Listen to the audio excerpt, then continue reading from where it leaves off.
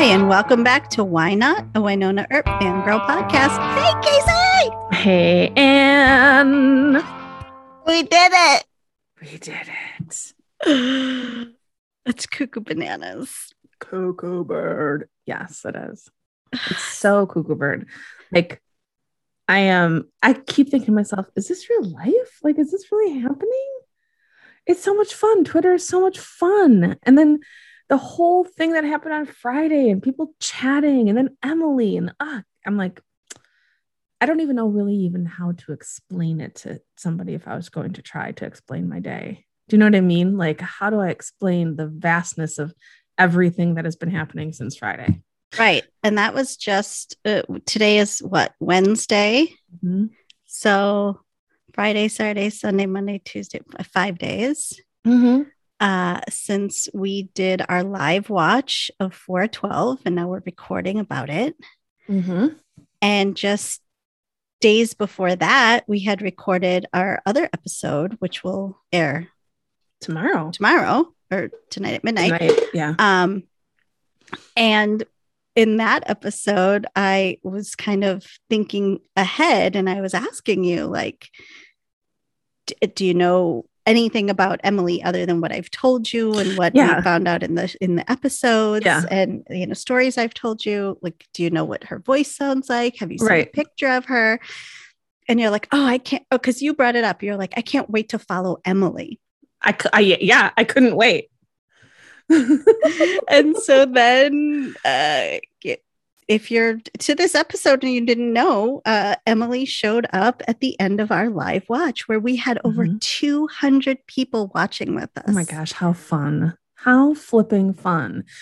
And how nice of it. How kind. I don't know what you did to set that up. I have no idea. Or how much you paid her. There's no money exchange, which is even more amazing. That she, after the fact, I saw that she put that all on her Twitter.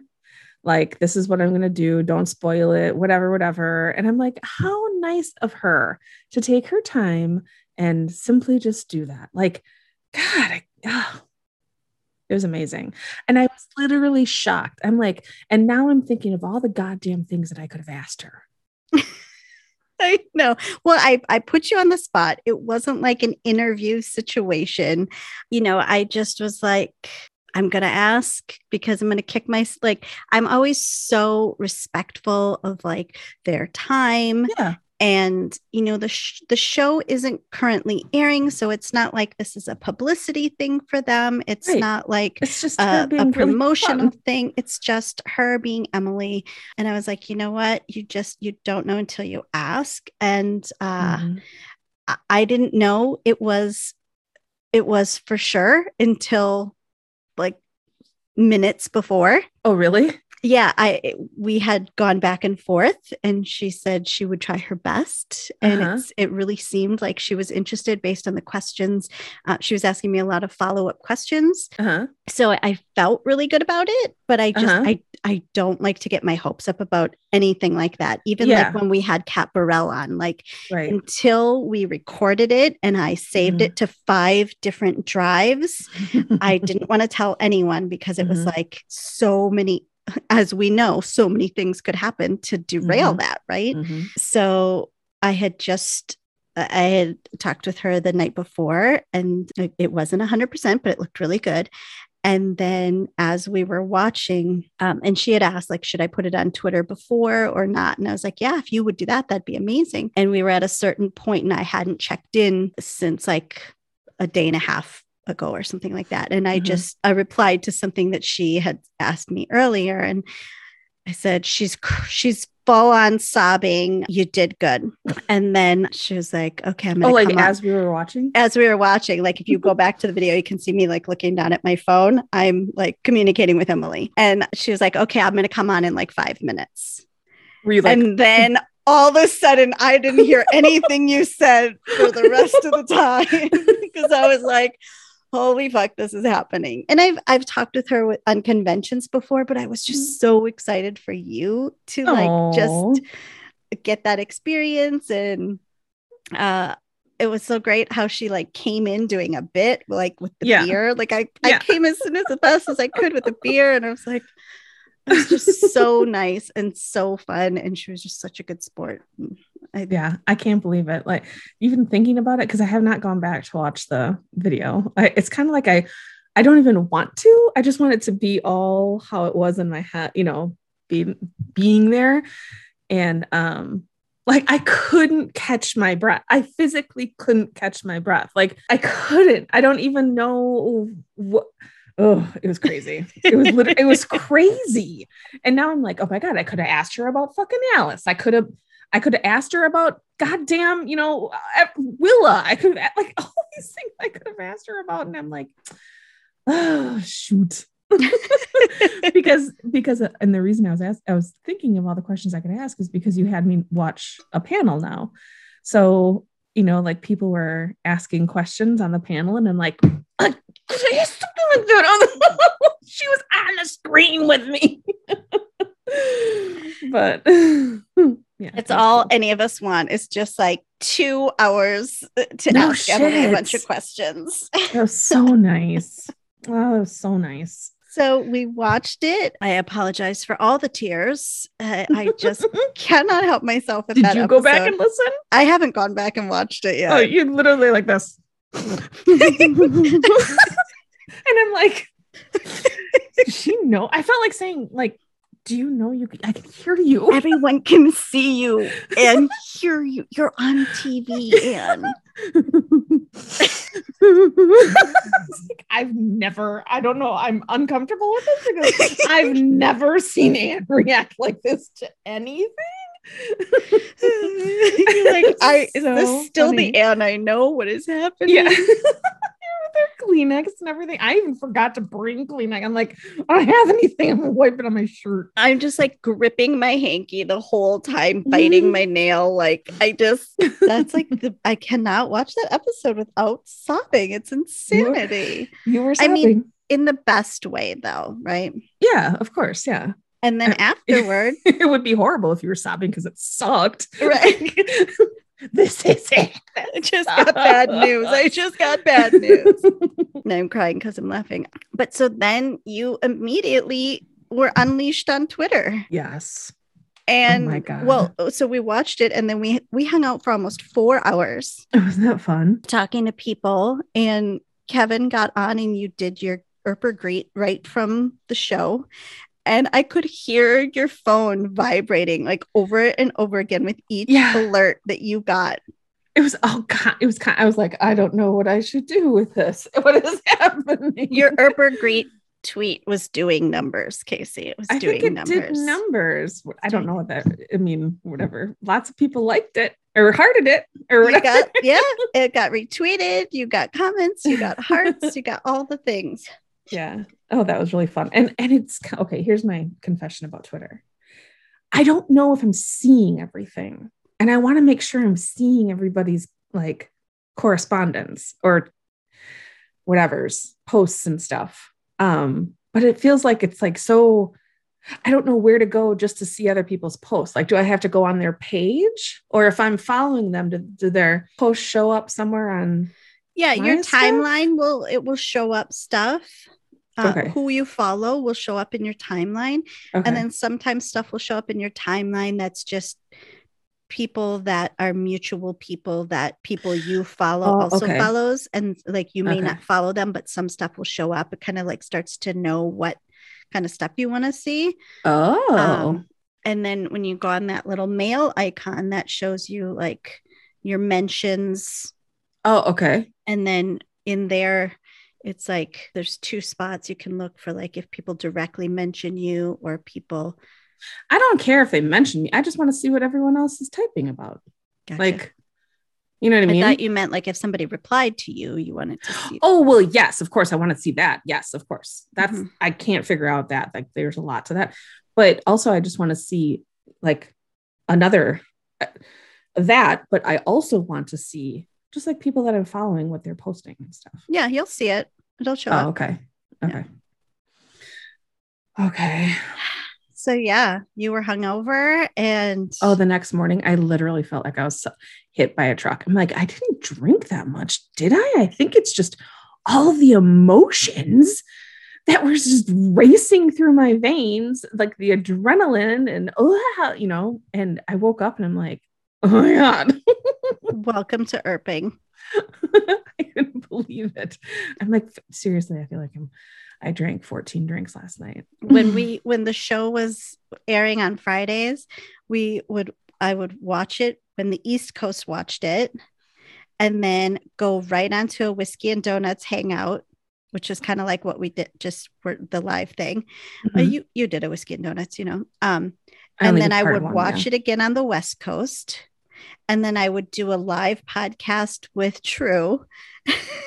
What? I didn't know that. Yeah, we did like a live, like literally live. There was no editing, and people could like call in and we would just talk about the episode that we just like as we saw it. Is that recorded somewhere? I think I have it saved somewhere, but it's not like live. And we would just talk about the episodes, but we only did that for like the last 6. How fun. Yeah. So we'd be up until like midnight. And then the next day, everyone would just be tweeting and watching it again. Mm-hmm. So it was just like it would go on all weekend. Mm-hmm. There were times over the last 5 days that I felt totally overwhelmed.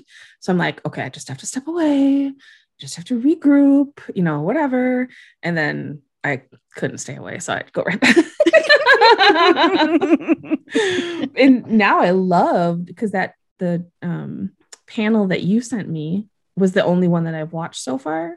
But now I'm like, oh my gosh, I want to watch all of them. Now you can go to YouTube and find everything. Mm-hmm. And the panels are so freaking fun. I really liked that one. I don't know where it was from. I think it said Comic-Con. San Diego Comic-Con 2019. Oh, that was 2019. Mm-hmm. And remember, like a lot of the con stuff stopped. Oh, that was at the end. Yes, that's right. Season 4 wasn't out yet. Right. And so that's why they were talking about like, and then Caporal was saying like what she thought if there was a wedding, what would it look like? And she just totally described what the wedding was. I was like, oh my God. There's another panel or another convention that they go to, and Dom shows up. Oh, wow. And Kat and Mel get Dom involved in the topic because Dom wasn't at the other panel where it was brought up. Mm-hmm. So they're like, well, Melanie's like, you have to weigh in on this. So they had to catch Dom up to speed on what they missed. Mm-hmm. And they're like, okay, well, Kat's saying that she would want it to look like this, but I'm saying this. So you'll have to see that one too, because okay, I will.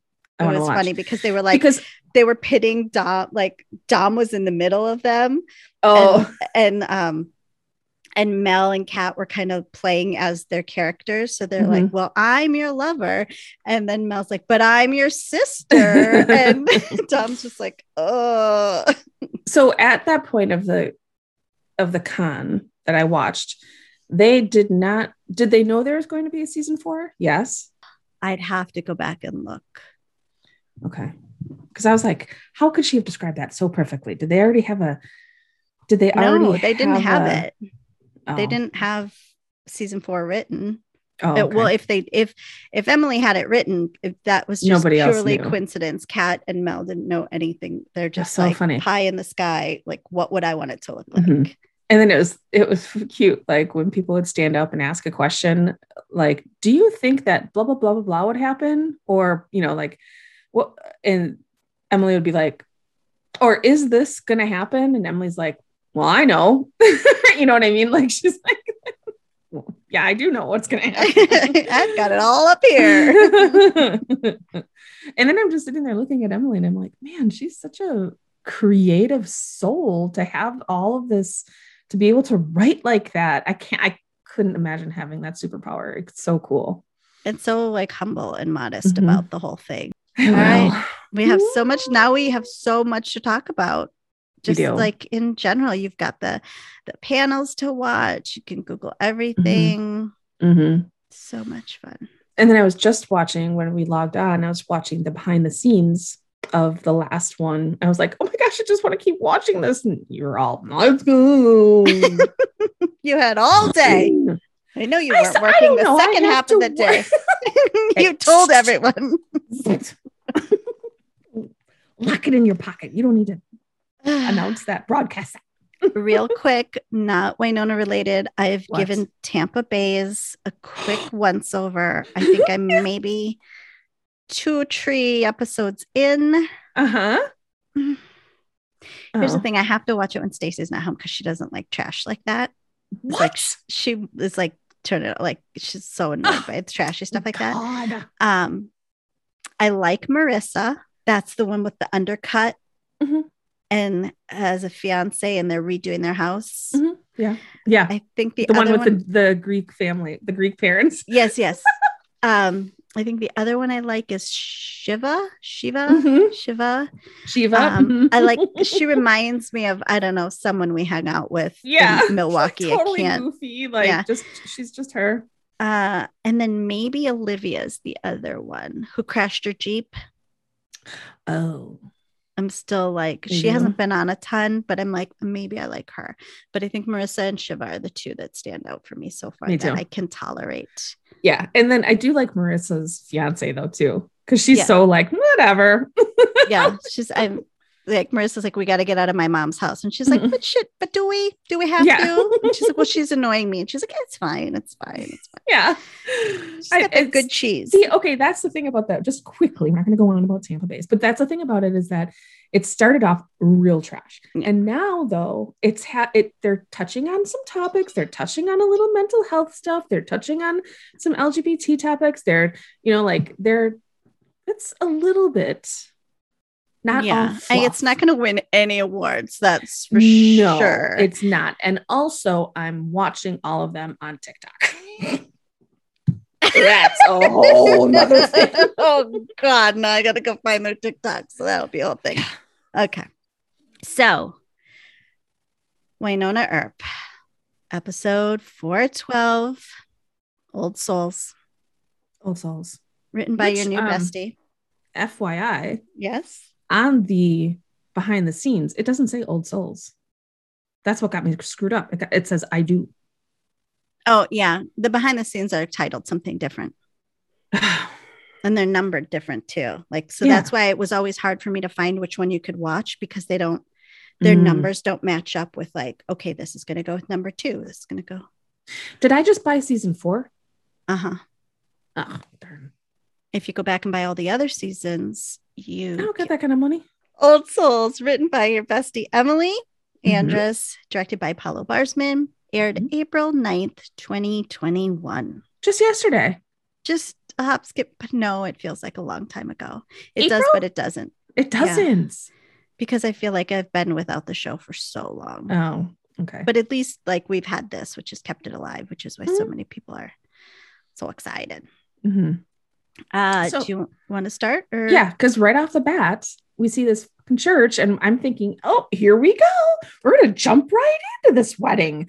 Not even a cake tasting. Nothing. We're jumping right in. It's not their wedding. It's a freaking axe wielding bride that has killed everybody, including her groom, and then takes the axe and does the grossest thing I've ever seen on television, which was hit her own throat and then falls over dead. And immediately I'm thinking, Anne, screw you and this goddamn show. Why do we always have to start off with something creepy? I love in the behind the scenes for this one. Emily's like, I knew what I wanted to do for the wedding. I knew what I wanted to do for the final episode. I just didn't know what the supernatural element was going to be. Well, it worked out. What was our baddie, right? And it's like, I know. Yep. And right after murderer in there. Right after the bride, the murder bride, slits her own throat. God, it was so gross. Slits her own throat. She falls over, and the camera pans in onto the sparkly blue heart that's on her on the dress, but on the bosom of her dress. Mm-hmm. But two things about that. It says Purgatory Summer of 1968, which I cannot I didn't even see that they didn't take the chance to just like, they didn't take that opportunity to just make it summer of 1969. Like, it was right there. Mm-hmm. But then again, maybe it's funnier that they didn't, because I'm sure we were all just thinking it like, 68, really? You're one away from 69. Just make it 69. And then the other thing I was thinking was like, how fucking sharp does that axe have to be to slit your throat? And wouldn't you stop living if you got even this far? Like, how did that, if this was a true thing, which I know it's not, but if it was, at what point do you can you finish?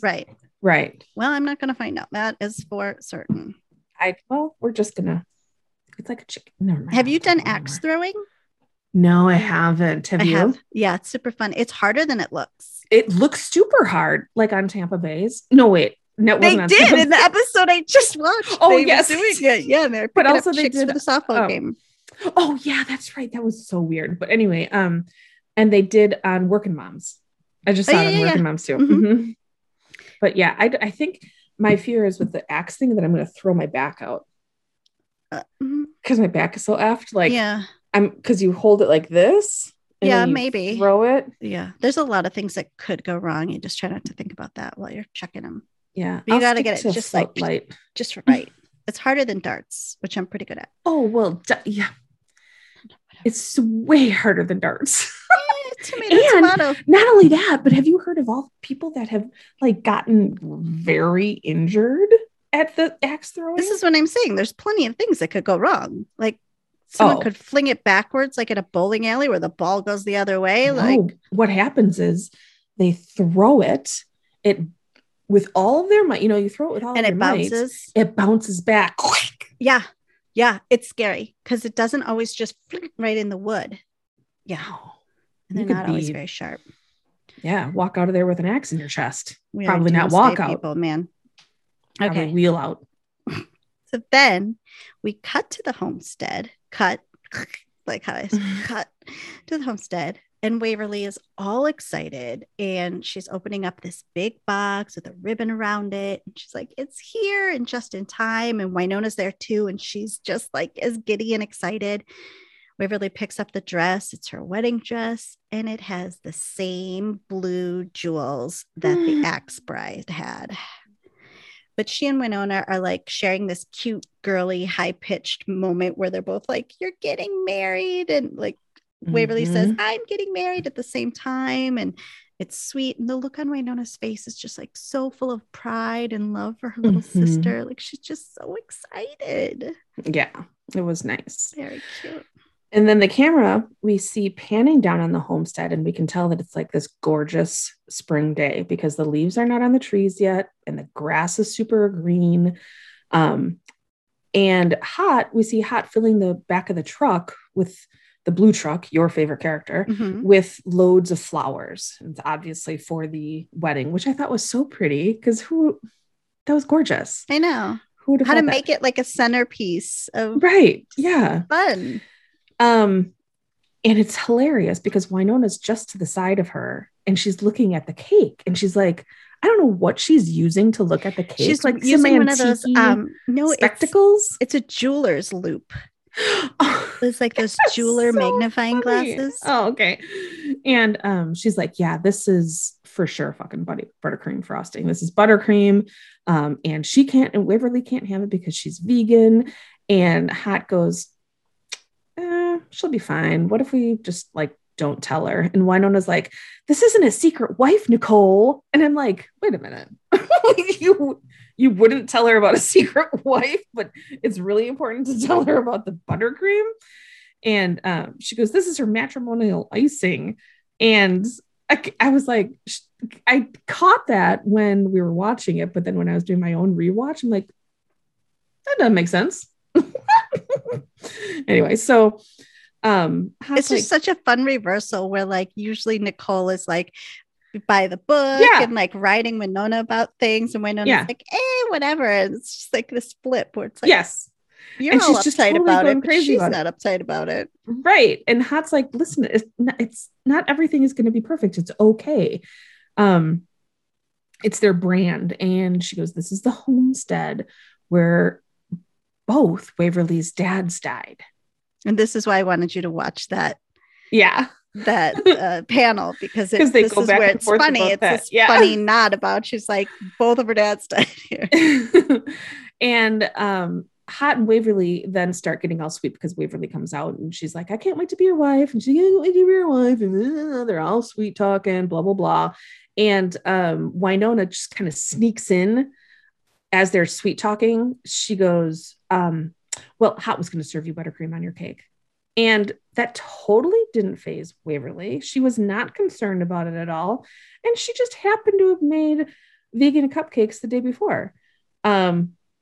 And then as Winona's walking away, she gets one last dig on Hot's hair. She's like, are you going to wear your hair like that? Or something like that. Yeah, is Hot going to wear hair like that? So this is she also says it's basically like giving her a cheeseburger or something like that. Yes, that's right. The frosting. She eats the frosting.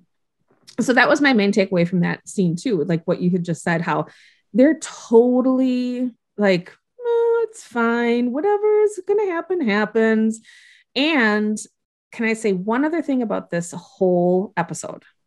And I hope I'm not jumping the gun. Many things as you want. But here we are. Everybody has seen it. It's not like it's a surprise. The day is made up of 49 hours. Right. How much time they have? How much Waverly's time running errands. Right. Yeah. They're going to the dress shop. Waverly's running errands. Hot's doing the flowers. Nothing seems to be, it's just fine. Did they wake up when the sun came up? And did it, I mean, it wasn't realistic. The timeline of the day was the cursed realistic. Dress was totally realistic. Yeah, that you can suspend your reality for that. But time, the flow of time. I would love to have that much time in a day. No shit. And then just be that calm the whole day. I'm trying to think. I'm sure I was freaking out about some things for our wedding because we did it all like ourselves. Mm-hmm. And we had a backyard wedding. But I think it's pretty good because I was just like, let's try to make it, simple. But yeah. I'm sure I was more freaked out than that. Like, what kind of cake did you have for your wedding? Ours? Mm-hmm. We had a big, huge wedding, and we had tons of cupcakes. Oh, you had like a cupcake tower? Like it was a whole big scene of cupcakes. Mm-hmm. Ah, see, I like that better than cake. And also I did forget my dress at the house, and a centerpiece started on fire. You had an irped up wedding. You walk past it and the cake just a centerpiece. Oh, like in the middle of the table. Yeah, because we made our own centerpieces, and it was really pretty. It was like this tall bucket and had these branches coming out with all these crystals coming over, and around the bottom was moss, and then we had candles, and their kids were at the table, whatever. Not kids, they were like 19-year-olds. It was a table of just all kids like that. And they were doing something and playing some sort of funny game, and knocked over one of the candles into the moss, dried moss. It just went whoosh. And then I was like, what's happening? It was just crazy. Yeah. So everybody talks about that still. We didn't have cake. We had s'mores, like table side s'mores. Yum. So like I made these like little like lava rock things where you could light your s'mores on fire. And we had pie because neither one of us liked cake very much. Uh-huh. But it was so funny because my mother-in-law, she was like, well, what kind of cake are you going to have? And I'm like, well, we're not going to have cake, but you have to have cake. And I'm like, but we don't have to have cake. No, who says you have to have she's cake? Like making this big deal out of it. And she's like, but I like cake. I love cake. And this is one of my shining grown-up moments ever. What? I just looked at her and I was like, you're a grown-ass woman If you want to get cake, you can go to the store and buy cake whenever the hell you want cake. You don't need to have a birthday party or a wedding to have cake. Just go buy cake. And Did so you laugh after that? Well, of course, I said it just like that. Like, you're a grown-ass woman. If you want cake, go get some cake. Go to Costco and get a cake like everybody else gets a cake. Like, get a cake. Oh, God. But I was like, oh my God, I actually like said something that was to my mother-in-law impressive. instead of just like rolling over and having cake. Mm-hmm. Okay, I'll get you a cake. Okay, what do you want? What do you want? How many tears? We're Right? not going to touch it, but I'm proud of you. Then we're in the kitchen. And it's like this short scene, and Nedley and Rachel are planning for their big fishing trip. And Nedley's asking her all about her lures. And Rachel just seems to be so excited to go with him. And it's so cute. And he's so happy to share this experience with her. And then he's like, the only thing Chrissy ever caught was mono.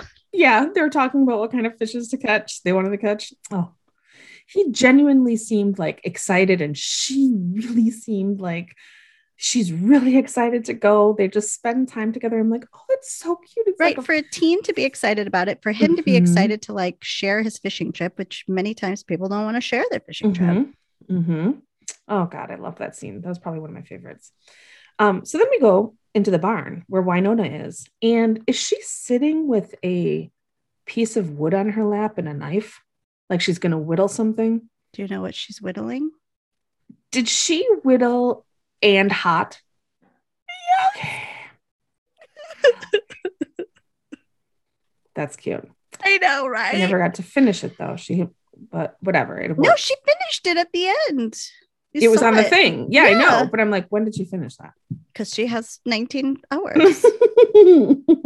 That's what I was thinking. I'm like, what hour did she finish that? 13 o'clock. So then she's sitting there and she's carving something, and she looks up and she sees this beautiful wedding dress hanging in the doorway. I mean, it couldn't have looked more beautiful, that whole scene with the field in the background. And it was just so gorgeous. And it was hanging from some ivy, and she could not take her eyes off of it. And she walks over to it, takes it down. She takes it over to this mirror in the barn. And she's like, I wonder what it would feel like. And then we see her kicking down the door of the barn, and she says something like, it's summer, we don't need doors anyway. She's covered in a black sheet, and she's got a big winter coat on. Oh, is it a coat? Yeah. And she's walking down the yard of the homestead, and she's leaving like a complete disaster behind her. The glasses break, the wagon like just totally falls apart. The arbor starts on fire. The cake explodes, which as she's walking past the cake, she goes, oh, that's definitely not vegan. But then she walks up to a trailer and knocks on the door and is standing there. We find out that it's Doc's trailer. And Doc looks at Wynonna. And when he looks at Wynonna, she's just standing there looking gorgeous in Waverly's wedding dress. So back to the behind the scenes when Wynonna, I have to go back and forth talking about their their real life names. Yeah, you have to get used to that. Yeah. So Mel's like talking about how she really didn't have a script for that part when she was walking through, and she's like, watch the crystal. And then she's like, forget the crystal, put the water on the arbor or whatever. She had nothing written. It was just like something like walk past everything and try not to start on fire or something. So she made that all up. I thought that's funny. So I want to interject here. So the trailer, is this where he's been living this whole time? Remember how we're always like, where does he live when he's talking about when he's cleaning up and stuff? And also when I was doing my rewatch for the podcast that I do with Kevin called Herbology, I realized that this is the same trailer that Doc had in the beginning when he was at Bobo's trailer park. Really? It's the same exact trailer. It's just like, I loved that, like, we see him in that trailer in the very first episode, and then we see that trailer in the last episode of the season too. Oh my gosh, I love that. Cool. So then Wynonna's like, how could I not put it on? It was hanging in the barn. It's beautiful, perfect thing, and I couldn't resist. And now, she can't get it off. This is something that would happen to me. She can't get it off. So Doc grabs a couple of glasses because why not? You know, of course, why wouldn't she just have some whiskey? And Winona notices that on Doc's table, as he's grabbing those things, that there's a pad of paper, and she asks how his wedding speech is going. And he just kind of blows off the question, turns over the pad of paper, and just gives her a super simple answer. Then Winona reminds him that she needs to get out of the dress or there won't be a wedding. And luckily, Doc's specialty is getting Winona out of her clothes. That was an Easter egg that I was trying to slip in for you so long. I think a listener challenged me to it also. Really? So I was I could not find the timing for it, but I would have had to say getting you out of your clothes used to be my specialty. Oh, yeah, that would have been weird. I wanted to so badly, and I couldn't find the spot ever without cracking up. I would have broke for sure. But I was like, in the back of my head, I was like, could I put it there? Could I put it there? Nope, that's not gonna work. Okay, that would have been hilarious, but I also would have thought, like, what do you want? I know you would have caught me. You would have been like, what are you doing right now? Or I would have just broke the second I got like part of it out. So so unfortunately, the dress doesn't seem to have a zipper or buttons or anything. But he has an idea of cutting the dress down the seam, and then he'll just sew it back together because he knows how to sew. And there's plenty of time in this never-ending day. Yeah, I mean, and his clothes are 150 years old, so he's had to, take a needle and a thread to them, and a darning egg, or whatever. And you can see the chemistry between them as he's standing behind her and kind of spinning her around, looking at the dress, and it's all like sexy and emotional and smoldering. Mm-hmm. So he takes this knife and he's trying to cut down the dress, and he goes, unfortunately, these threads are enchanted, and he couldn't get through them. So suddenly we hear a horn honk in the background, beep, beep. And Waverly, oh my God, see, I haven't done that in a while. Mm-hmm. You were doing Winona jumps into the trailer, and luckily she does because it's Waverly, and she gets out of the Jeep and she has the saddle that she's bringing to Doc, and it turns out that it was Wyatt Earp's saddle. And his face just like lights up when he sees it. It was so nice. And then she goes on to say that he's a good guy. He's not perfect, but he's always trying to get better. And then she asks if he would be her best man. And he's like a little bit shocked, but he ends up telling her that it would be his joy to stand by her side. I'll just keep going. So then before she leaves, luckily Winona tells Doc to ask, like she whispers out, ask her where she got her dress.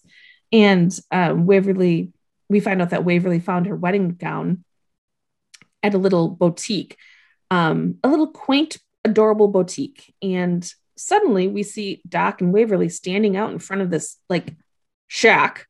No, you don't get to go on to that scene. Oh, okay, fine, go. You can't just keep going. So from this scene, I didn't break it up into scenes. I'm sorry. Oh, I don't know what I was doing. Christ, you're just writing a story. Yeah, sorry. So in that scene, that's where I start to break. That's where I start to have little cracks because she's talking about how he's not perfect and how blah, blah, blah. And then especially when he's like, well, what about Winona? Like, you don't want Winona to be your person? And she's like, apparently she's going to stand up for Nicole. They're best friends. And Winona's looking through the screen on the trailer, mm-hmm. and the smile on her face is just so precious. Mm-hmm. Mm-hmm. And from there on, I can hold it together, but later on, I'll tell you that's when I crack. I'll tell you exactly where it is. I'm sure you probably already know. Can play it back. And then we're at Kersey's. No, we don't have to play it back. I'll do it. That's it. You have to play it back. That's what happens. You're gonna cosplay as my tears. That would be hard. So many of them. It's a big bottle. And a big white you could just be in a big white sheet as the tissue. Yeah. Or like A garbage bag, a clear garbage bag. Teardrop. Shut up. And then we're at Kirsty's Vintage. And Doc and Wynonna are standing outside underneath the sign. And she's like, did she say quaint or taint? And this place looks like straight out of Norman Bates. It has like 9 million stairs to go up. There's a giant crow squawking. Wynonna's like, we get it. You're goth. We get it. Inside, there's cobwebs on everything. And there's some creepy vibes going off. It's cute, but it's like hasn't been dusted and it's got a lot of mannequins. And as Wynonna passes one of them, she kind of leans her hand on one. And you even called it, you're like, one of them's going to move. Something is going to move. And she puts her hand on one and it goes boop. Or at least I think it says boop. My closed captions say boo. Yeah, that's what mine did too. Boop. But I think she says boop. And I'm going to tell you why I'm choosing to believe it says boop is because in the fandom, they call it a boop when there's like a little nod to something that the fans like. It's like, it's a boop. And this character was played by Charlotte Sullivan, who many in the fandom have been wanting to come on the show for a super long time. Like when you start to go back and watch panels, they're going to say this name. When are you going to have Charlotte Sullivan on? You should have Charlotte Sullivan on. She's a Canadian actress. She's like best known for her role in Rookie Blue. She's like, I think she's a gay cop in that show. Her husband is Peter Stebbings, whose name you will recognize from season 1. He did some directing. Okay. And she's also friends with Melanie and Noelle. So it's just like this whole like. It was she should have been on. Yeah. Should have been a people lover. Right. And so when she was on this episode, Twitter went crazy because in the opening credits, her name was there, but I never like when Jolene came back for that episode, I didn't see it. I was shocked when it was Jolene in the cabin, but other people saw her name in the beginning in the title credits. And we're like, oh my God, Jolene's coming. Well, the same thing with Charlotte. Some people recognized that right away. Still didn't know where she was going to be, but we're like, oh my God, it's the final episode. And like, boop, they got her, right? Okay. So that was then I can understand why you would want to say boop then. Yeah. So it was a huge deal. So anyway, fans went nuts. And the way that Charlotte, or did you finish watching the behind the scenes or not? No. Okay. She'll talk about it in that behind the scenes. You'll talk about, which is funny because how they're friends and like she chose to play this character this way with the weird singing and stuff. That's all her. Really? And I guess Melanie was just trying not to crack up the whole time. I noticed on the rewatch that when she was doing the weird like singing and stuff, like Mel was looking at Doc, or Wynonna was looking at Doc, and she was like, you could tell she was like she was trying to keep it in or something was going on. Like, what the fuck is happening? Yeah, like her dimples are so deep there when she's looking at Doc, and she's like, I think she even says, she says, what is happening or something like that. But you can see her face is like extra like, oh my fucking God, this is like crazy. So it's just total gold. Anyway, so she tells Wynonna, oh, I see you found my gown. And Wynonna's like, P found your gown. And she goes on to ask Doc what he's supposed to be. Like he's dressed up in a costume or something. And he's like, I'm a gunslinger. And then she goes, nobody cares. Like the way she sings it's just so funny. Chair is all squeaky.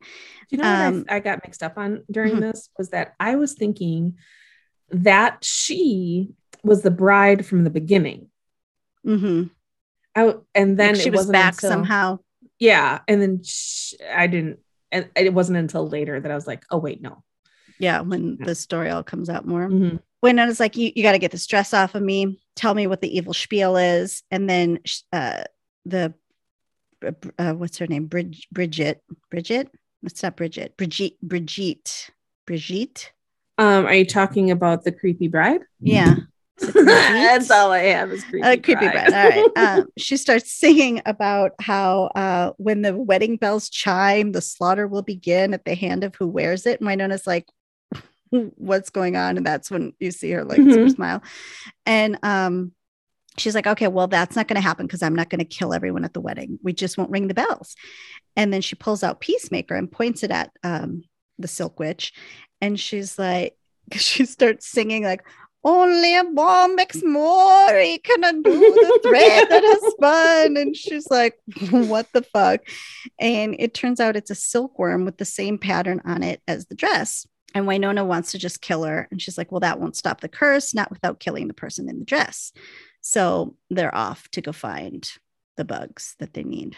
So the pattern, like in the lace of the dress? I don't know. The way it was phrased, I don't know if it was like what like a heart pattern is on these bugs or like the pattern on the lace. I'm not exactly sure. Oh, okay. So we're back at the homestead and Jeremy and Nicole walk up to the maybe cake. Because it's blue. Maybe it was the heart. Yeah.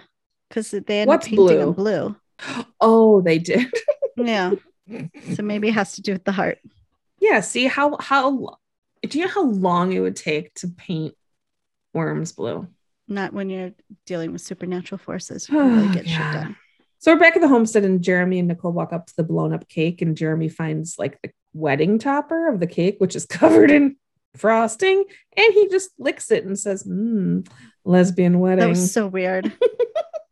I thought to myself, I bet that frosting is really good. So Waverly's pissed because her flowers are dead and everything is getting frigged up, but she still wasn't pissed. She was like, I just spritzed these. Everything's getting frigged up. I love that she says frigged up because it's probably because she can't swear there because they use up all the fucks later. Like they're only allowed a certain number of fucks. Why? It's literally a thing in Canada, in the show, like in the broadcasting. I don't know how to prove it, but I know I read it somewhere or heard it on a panel somewhere. But they moved to a different time slot, which allowed like Emily negotiated for more fucks. Why do I feel like you've told me this before? I think I've told you this before.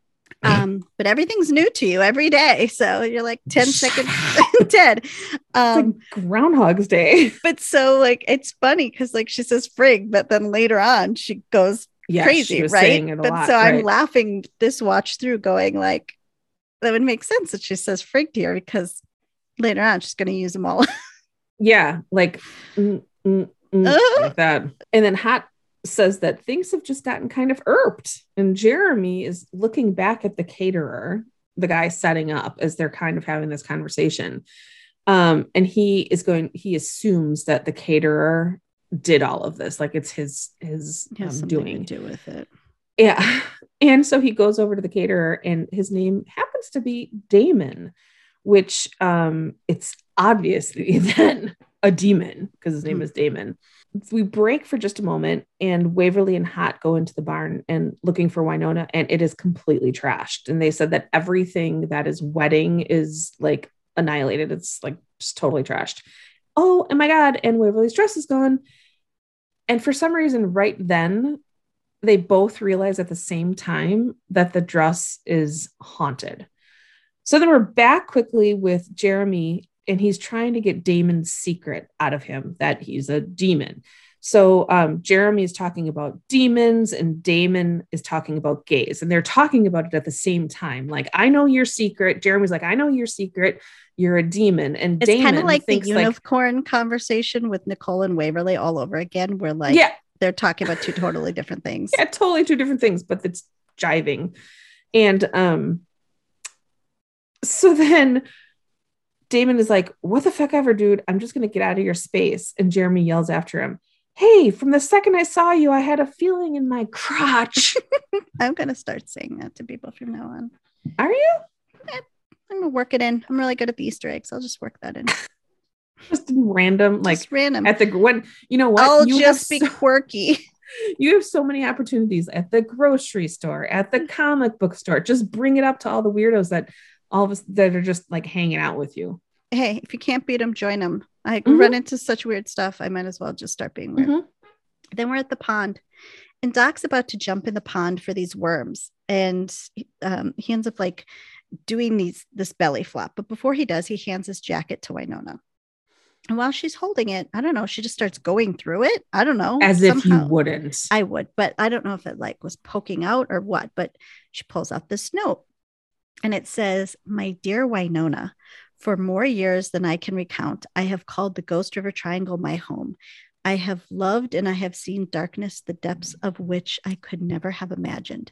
I am haunted by the memories of people I have wronged." And that's all I could read. I zoomed in a lot of times. That's all I could read. Oh God. I'm like, how did you how do you know they said that? There's more. There's like 2 more paragraphs. She goes on to read it and she starts to get visibly upset. And Doc's like going on and on about how there's no silkworms in the Ghost River Triangle. And then she's like, "Are you serious with this shit right now?" And he's like, "Oh, fuck." Meaning the letter. Yeah. And he's like, "The fog is gone. Eamon is gone. BBD is no longer a threat. And I'm just a regular man now." And she's like, "Just?" And then she's like, "Seriously, you're skipping town and you're just going to leave a note?" Like, that's kind of my go-to. Dear John letter. Mm-hmm. My question in this scene would be, were silkworms live in ponds? I don't know what they were. I think they were just, I think the plan all along was just to get the regular worms or slugs or grubs or whatever they were getting. I don't know. Oh, okay. So now we're in the barn with Hot and Waverly. And they have like this whole murder board going. Like they were hard at work right away, putting the whole murder board together on this broken mirror, which I thought was probably a bad idea. And they're trying to figure out like the history of the dress and looking up all these articles, and Hot's looking on the computer and stuff. And apparently Purgatory has a buttload of weddings that ended up in bloodshed. Hot finds an article about a bride that axed her family at the wedding and then killed herself with the axe, which is what we saw at the beginning of the show, of the episode. And then they happen to see, like, there's a picture in the article of this woman, like, all on the ground, dead. And oh my God. And then we see the heart on her bosom, and it's the same dress. And they're like, holy shit, it's a freaking for sure haunted dress. And they see that the woman who made the dress is for sure, because they're now putting like 2 and 2 together. Like they go back even further and find out this woman who made the dress was also like, she was stood up at the altar, I think. Mm-hmm. Was that how it was? And so she just killed everybody. And that was the shopkeeper who we saw, the Silk Witch. Right. So it all comes together. And of course, what comes to mind when you're talking about axe wielding brides, slitting their throats, being held up or being like stood up at the altar, killing your whole wedding party? What really comes up for me is that it's sexy time, and really, it's really getting my blood. It's really getting my vagina tingly, and I can't blame them at all for then just going at it in the barn. It's what the people want. I mean, why wouldn't your juices be flowing? Nicole says, "Baby, if you left me at the altar, I would fuck shit up. I might even kill Nedley." And I'm like, why? Because he ate your cat? Are you still harboring feelings about that, Nicole? Is that why you would kill Nedley? That's right. Right. And then Waverly gets all spicy and is like, "What else would you do to keep me around?" Also, she mentions that Purgatory has 40 times the murder rate of a normal borough. And I'm like, that cannot be good for property values. Not at all. Not at all. What would you even put in the listing? Well, when you Google it comes up on those city things, like the crime maps. Not a good place to raise children. Right. New construction. Nobody's been killed in it yet. Right. You might be the first. Yeah. Give it time. Yeah. Right. So spicy time.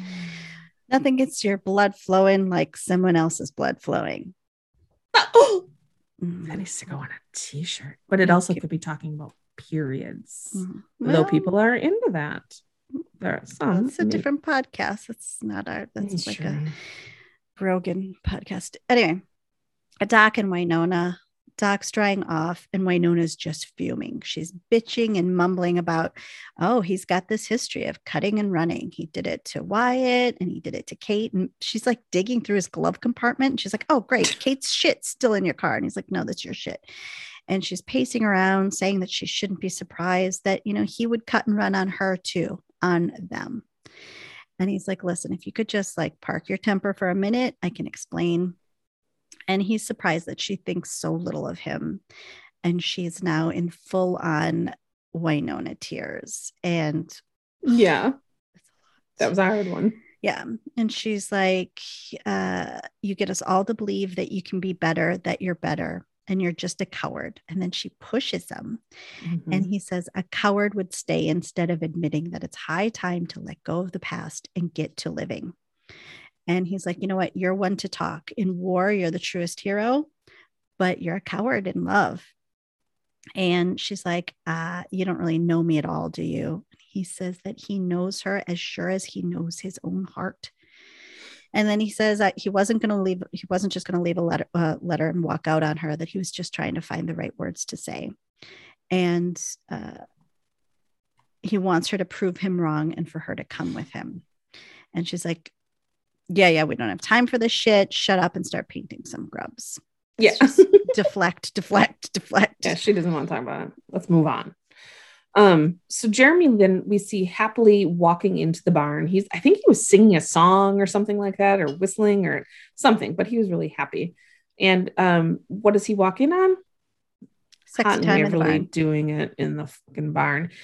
And he's like, yeah, nobody wants to see this. But they say that, I think Waverly's the one who says that, oh, the spirit just kind of took over. And then what did you think of immediately when she said that? Oh, did you think she was possessed? No, something else, non-ERP related. NER. The TikTok. Holy Spirit, activate. Holy Spirit, activate. Did you see that? I do not TikTok as much as you do. Oh, God. It's like you have a life. Whatever. My algorithm is still messed up. No, what is it God, is. I'll show you later what mine is. It's horrible. I don't know how I'm gonna have to spend a lot of time to get it back. Yeah, you will. I know. Why don't you? And send me all the funny ones. Because I like when people do that. And I'm reading fanfic. I don't have time. And then so Jeremy asks them about what's going on, and they're like, oh yeah, the wedding dress is haunted. But Jeremy's like, no, I'm not freaking talking about that. I'm talking about the demon character or demon character caterer. And Hat's like, no, his name is Damon. He's hot and gay. And Jeremy realizes that he's been a complete friggin' dork with him the whole time. Waverly gets up and she's like, I gotta get going. And she buttons her pants or whatever. And then Hat throws her this massive shotgun, which they just were having sexy time on. I mean, hi, danger. Just all over humping a shotgun. And then Waverly tells Hat that she's going to make sand out of that witch. I love doing the live thing when you're like, I get it. I got that. And Jeremy seems to be playing the whole thing. Like Jeremy's sitting there and he's like, you can see him playing it, the whole conversation with Damon over in his head. And he's like, you can tell he's embarrassed and everything about, yeah. Yeah. Nicole leaves and she's like, I got to fix my hair again. Mm-hmm. Yeah. And when she gets that shotgun, it's very reminiscent of her entrance into the show in the pilot where she comes in with that shotgun. It's That's right. She comes in with a shotgun. She's going out with the shotgun. Mm-hmm. We're back at Kersey's, which I love the name of that. It's Kersey's. Like this cursed place, and it's Kersey's. I just want to know, like, the writer's room where it's like, what should we call it? Kersey's. Wynonna plops this cup of grubs down in a Bunny Loblaw for PTA mug. Darn it. I didn't see that. On the counter. And the Silk Witch is like, how do you have them? They're not endemic to the region. And Wynonna says, Amazon Prime, same day, bitch. Now de-dressify me. And the Silk Witch like peels Wynona's fingers back off the mug to take a peek inside. And she's like, those are just common earthworms. Did you even try? Wynona's like, have you painted a bug before? And the witch is unimpressed. And Doc starts to defend Wynonna. And he's like, yeah, that might be a tumbler of grubs covered in nail polish, but it is also symbolic of the great effort that Wynonna puts into keeping her family safe. What you have here is a cup of love. Heidi on Twitter has a mug that says, a cup of love. Oh, really? It's so cute, yeah. The witch says, your failure has sealed your fate. And Wynonna says, failure is never irreversible. And I'm living proof of that. And I made a note here that, Casey, these are the mantras you should be listening to, the ones from this show, because it's filled with them, not the mantras from TikTok. This last week, you were like, I do this now mantra. I have to go. I know. Well, okay. Manifestation. I can switch it up. You should switch it to these type of manifestations. I mean, I have them all written down right in front of me. I can switch them up. Yeah. And Wynonna's like, if I have to paint every maggot in the continent to give Waverly her perfect wedding, then I'm going to do it. And then the witch is like super confused. And she's like, wait, whose wedding day is this? And just then the door busts open and in comes Waverly. And she's not expecting Doc and Wynonna to even be on the case. Either. And she's like, oh, hi, guys. And she's startled to see them there. And she's carrying the big banner from the wedding that says, where you go, I go. And she just starts chasing after the witch. Wynonna's like covering herself up. And she's like, do you think she saw the dress? No, couldn't notice it at all. And then the next thing we see is the dress is like it's on fire and it's being stomped out by Doc. And Waverly's like, that was such a rush. And the witch just cannot believe that she was beaten by regular silk and a standard removal spell. Wynonna's like, okay, can I kill her now? And Waverly's like, no, we're not going to have any killing on my wedding day. And then the witch is confused again because she's like, wait, I thought you were the bride. And she's pointing to Wynonna. And she's like, no, I'm the bride. And she's like, are you guys lesbians? And Waverly's like, no, I'm bisexual. And Wynonna says, no, we're sisters. And she's like, and you're getting married? And Doc's like, oh. No, they're not marrying each other. Like, explains the whole situation and explains that, she's marrying the lesbian cop. And then she says, then why was the aggressive one in your wedding dress? And Waverly's like, it's a good question. Wynonna's like, because it was magic and clearly it just made me put it on. And then the Silk Witch goes on to explain that the dress does not choose, the chooser chooses. And Wynonna's like, shut up, witch. And she goes on to say that as long as the chooser is in love, which then gets Doc's attention. He's like, huh? Mm-hmm. And Wynonna tries to cover it up, saying like, no, I saw it hanging. And just for a minute, I wanted to pretend that I could be normal and have that kind of love. Doc's like, we have a complicated history. And then Waverly just gets like all compassionate and is like, well, talk about complicated history. This chick's got a complicated history. Whatever happens to her? I don't know. Because she doesn't get shot.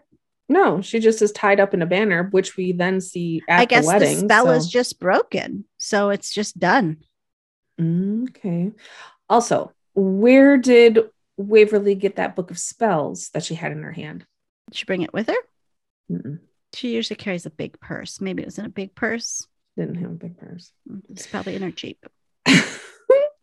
And so we're back at the homestead, and Wynonna and Waverly are in front of a mirror having a moment, and they're looking at Mama's dress. And she's like, it would be perfect. Do you think Mama would approve? And then Wynonna goes, well, she's banging her way around Turkey. So, that's not a worry. Wynonna kind of looks sad. And then, and when questioned, like, what's wrong? She kind of shrugs and she's like, oh, I don't know. My baby sister's getting married. And then we're like, no, I wasn't. I was only tearing up there. It wasn't. It's the next scene that gets me. But also when she says the postcards have gotten a bit graphic, I'm like, I want to see the postcards art department. Let's see some of these postcards from Mama. At the homestead, this is where I lose my shit every time. I get a little emotional the other times, but this is when it all starts falling apart. I agree. Every time. Nicole is in her wedding suit and looks amazing. There's a knock at the door. It's Nedley.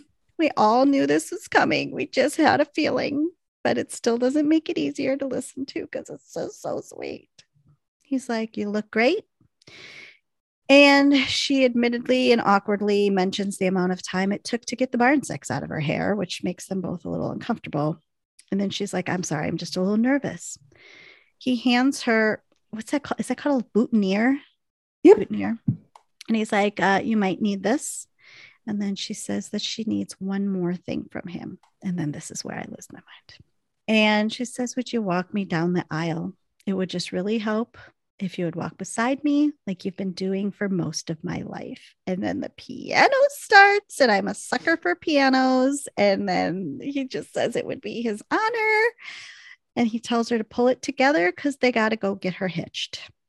Oh. And then at the wedding, the banner is hanging. Jeremy's at the altar waiting for her. And Nicole's face when she sees Waverly is so sweet. Mm-hmm. And then we've got Wynonna walking her down. And when they get to Nicole, Wynonna and Waverly do the forehead touch, which is their thing, which is just so much more than a hug or kiss. Mm-hmm. And Wynonna says, you're the best of us, baby girl. Mm-hmm. And Waverly says, I love you too, sis, because she knows that's like Wynonna's I love you.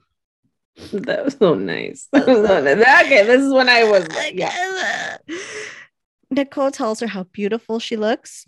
And Waverly just says hot as hell instead of hot as hell. She's like, hot as hell.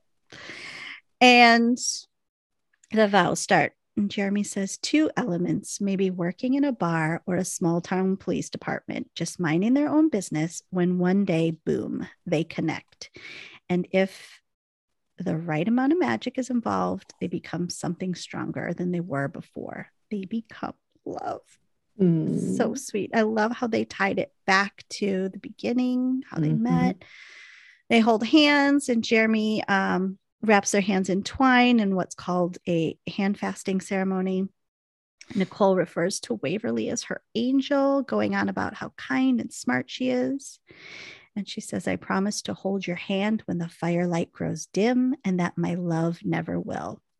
Which is also a callback to the episode that they met in, because that episode was called Keep the Home Fires Burn. Oh, right? Damn, that's good. Good. Well done. Waverly says that she thanks goodness every day for that bulletproof vest. And I think we can all say we all do.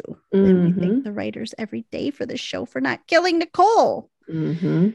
Otherwise, we would never have known this love. And Doc and Wynonna keep sneaking glances at each other. And then the camera pans to the chairs. Oh, God. The chairs. That was a hoo-hoo. Right? With the names of all of those who couldn't be there. And then they kiss and everyone yells Opa, which is like a nod to Wynonna's Greece travels.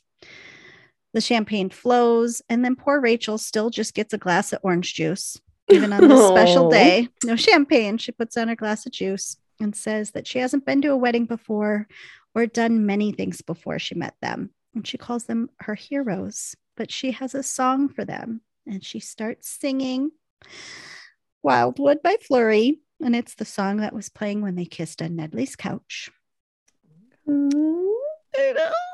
And I'm going to mention this Herbalife again, because getting the opportunity to hear the way Andrea Higgins talks about the song choices and how the songs make it into the episodes just was one of the most amazing conversations I probably have ever had in my life.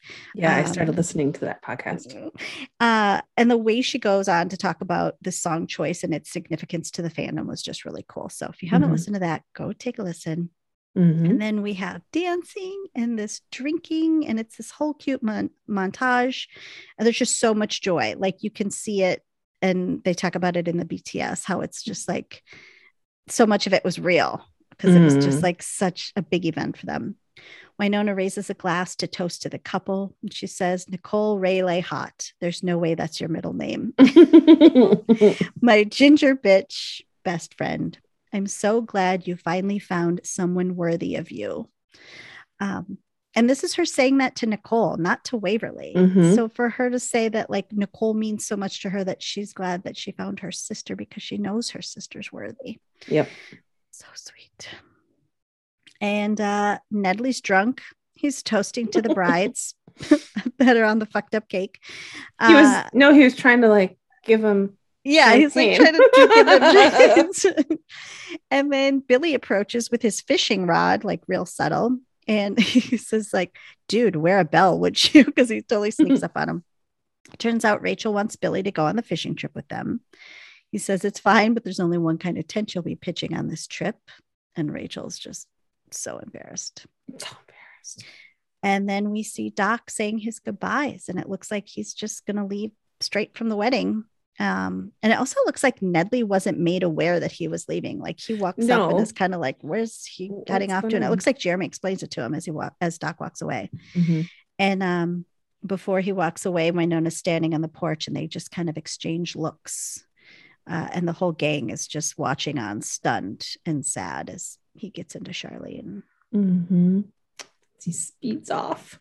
That was a big scene. Like we go from the high like emotions of wedding to like. And then I thought to myself, why is Doc being? Yeah, he's like, you totally can't wait a fucking day. Right. That's exactly what I thought. I'm like, why are you being such a freaking sausage? Like, why did you have to ruin the whole end of their forever wedding? We'll just think, oh, that was the day Doc left. Yeah, forget about the wedding. That was the day Doc left. It's all about Doc. So Jeremy approaches Damon and he wants to apologize, but Damon wants to know, like, for what? And trying to out him or accusing him of being a demon. Which one? And Jeremy just says, yes, but I wasn't going to out you. And Damon's like, well, I'm out already. And then goes on to say something about it being really weird here today. Like, he said like, well, I'm out already. And, yeah, there was something really weird here going on today. But apology accepted. And it's easy for him to accept apologies because he's Bunny Loblaw's nephew and he's used to forgiving. And Jeremy's like, great to meet you. Gay you later. I was like, what? So awkward. But Damon stops and he's like, what was that thing that you were saying about something in your crotch when you saw me? And Jeremy's like, oh, that's a long story. I mean, it's not really long. It's like average sized. And at this, when he's going on about this average size thing, Jeremy's phone keeps going off and Damon's like hearing it going off, but they're both ignoring it. And Damon then asks him if he wants to go out for drinks and that you better pick up your phone. So he finally picks up the phone and the voice on the other side says that, explains that Black Badge is back running the whole Ghost River Triangle and they need him to report on Monday. And Jeremy's like, that I can't do Monday. I have a date. And then the person on the other line the person on the other line, at their end of the line says, well, congratulations on all accounts. And we'll see you on Tuesday. Mm-hmm. And this is when I'll mention that you told me while Emily was on that was Emily's voice. Right, because you wouldn't have known. You've never heard her voice before. No. Never. Yeah, so Emily's cameo was just freaking perfect. And it's like, unless you've heard her speak in a panel or on a one-on-one, you wouldn't know. So never. It's like everyone was just like, oh my God. But she does have a distinctive voice. Like you start to learn her voice. So did people notice it right away? Like, oh yeah. Was Twitter that Emily? was like, oh my God, it's Emily. And there were some people who were like, what? I missed it. Like, cause if you're live tweeting, like you miss some things, right? Uh-huh. So yeah, it was a huge deal. But and she also calls him Agent Chetri. And she calls him Deputy Chief Chetri. Yeah. And he's like, no, Agent Chetri. Mm-hmm. And that's when turns out he's been promoted. But how cool is that? That like, that was cool. We're watching it. You don't even know that's Emily. Uh-huh. And then like minutes later, you're talking to Emily. Mm-hmm. I loved it. Oh, so great. So fucking weird. What life is this? Then we see Doc and he's putting the saddle in Charlene. He's loading up Charlene to go. And Wynonna walks up and she's like, okay, I get it. You're a good poker player. I'm starting to think you're not bluffing. And he's like, I got to go. And she's like, what do I have to do? Do I have to beg? And he says, well, I think we both know that's beneath both of us. And he goes on to say that when they first met, he told her a lie, that all those years at the bottom of a well, when he was alone and scared, it wasn't vengeance that kept him going, it was love. And he says, they say life is short, but it is long and it's lonely. So if you manage to find a group of souls who will tolerate you and elevate you, and one who will especially love you, that's what this life is all about. Or that's all it's all about. The fight. And what the fight is really for. And that kind of explains the fandom. That's what I was just going to say that. I'm like, oh my God, he totally explained. He totally, like, that's the fandom. Yeah. You find this group of souls who like get you and you just geek out over the same thing. Wynona's like, I can't leave her, meaning Waverly. And he says, well, you know what I speak of then. And Wynonna is just breaking. And Doc is also like starting to break. And he says, you are without a doubt the best Earp that I've ever had the privilege of calling friend. And she is just sobbing. And he kisses her on the cheek and he goes to leave, but she grabs his arm and she says, Doc, I'm so sorry for all the ways I hurt you. And he says that he wouldn't have changed a note. He puts on his hat, gets in Charlene and leaves. And it just, the camera leaves us on Melanie's face and just the tears. Yeah. I don't know how she does that, man. I don't know. So I mean, also, I just think they feel it so deeply. Like, I think there's people who have to like fake it. And then there's people who are like just being there in that moment, living that story. And you got to think too, the circumstances around this season and them being together, right, without anyone else because they're in quarantine, right? Yeah. So and when they're in Calgary, they're like not with anyone else. They're away from their families and stuff too. But it was very weird circumstances. And then also knowing that this might be like the final episode too. Just it's crazy. So then we're back at the homestead and we see Wynonna sitting on the porch and she's surrounded by Jeremy, Hot, Nedley, Rachel, and Billy. And Jeremy is already talking about how could Wynonna say no to Doc Holliday? And was he maybe not wearing his hat? Is that like how could you possibly turn him down? Right. And Hot mentions that, well, he's changed, but he's also done very terrible things. And then goes on that part is like, it's like when you have a friend who calls you and is like, you can't tell if they want to just like, they want you to totally bag on somebody to vent. So you start chiming in too. And you're like, oh yeah, well, they also like, yeah. And then they did this and this. And then, so you start saying the shit too, but then they're like, no, but I really love them. So then you're like, oh, totally. Yes. Okay. We're doing person. That. Yeah. Okay. I thought we were doing the part where we both bag on that person, but that's not what you need right now. Okay. No. Sorry. Yeah. And then goes on to say that the two of them have been very hot or toxic, which is when Nedley's walking up and he gets that last bit of the conversation, bit of that sentence. And he goes, oh, that's my fourth favorite Britney song. And no one can believe that she is doing this. Like they're all in shock. Like all of them are like, why aren't you going? And she's like, I'm the Earp heir. I cannot go. I'm the only one who can wield Peacemaker. I can't leave the Ghost River Triangle. And then right then out comes Waverly in her beautiful dress. And she's like, the fuck you can't. And then she grabs Wynonna's ear and then scolds the rest of the group that they're all allowing Wynonna to fuck up the rest of her life for them. And then she gives the round of fuck yous, like fuck you, and except you, sweetie, not you. And I'm like, okay. So then Waverly literally drags Wynonna by the ear back into the barn and she starts packing for her. But what is she packing in? She's packing in a Walmart bag that comes out of an urn. which I thought was real weird. And she starts shoving things in the Walmart bag, and she's like, how do you have 72 bras and one pair of undies? And we've seen every single one of those bras. One of those bras, right? She's 4 years too. And Wynonna's like, hold on, I'm not going to go. I'm going to stay here to protect you. And Waverly smartly says, don't put this on me. This isn't about me. You need to stop thinking that you're the only one who can handle this place and acting like you're alone and punishing yourself. And then out of a coffee can, a Costco-sized coffee can. Have they never heard of dressers? Well, I couldn't understand. The bag is in a vase. The coffee can has pants.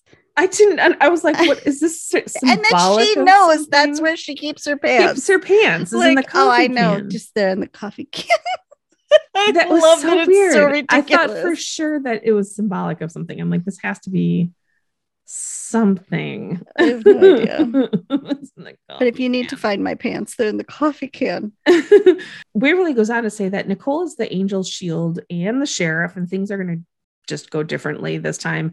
And also, Jeremy's the new deputy director of Black Badge. So everyone is going to be fine. And then Wynonna kind of reminds Waverly that she says, Henry and I aren't always good together. And Waverly reminds her that she loves him. And Wynonna's like, fuck, I do. And she makes a comment, Waverly makes a comment that cowboy has become a cow man for you. You know, silly. That he's tried, and now it's Wynonna's turn. And Waverly says that her bigger fear, it was so sweet.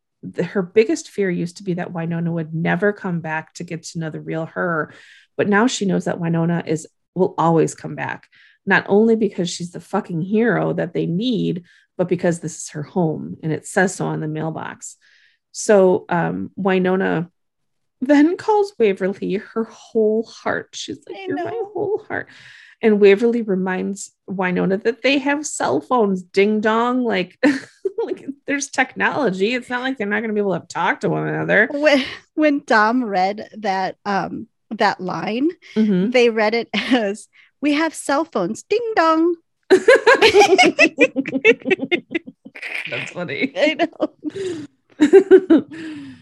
So then Wynonna is running out, and the whole gang is like cheering her on, and she's wearing the same shirt that she wore in the pilot episode.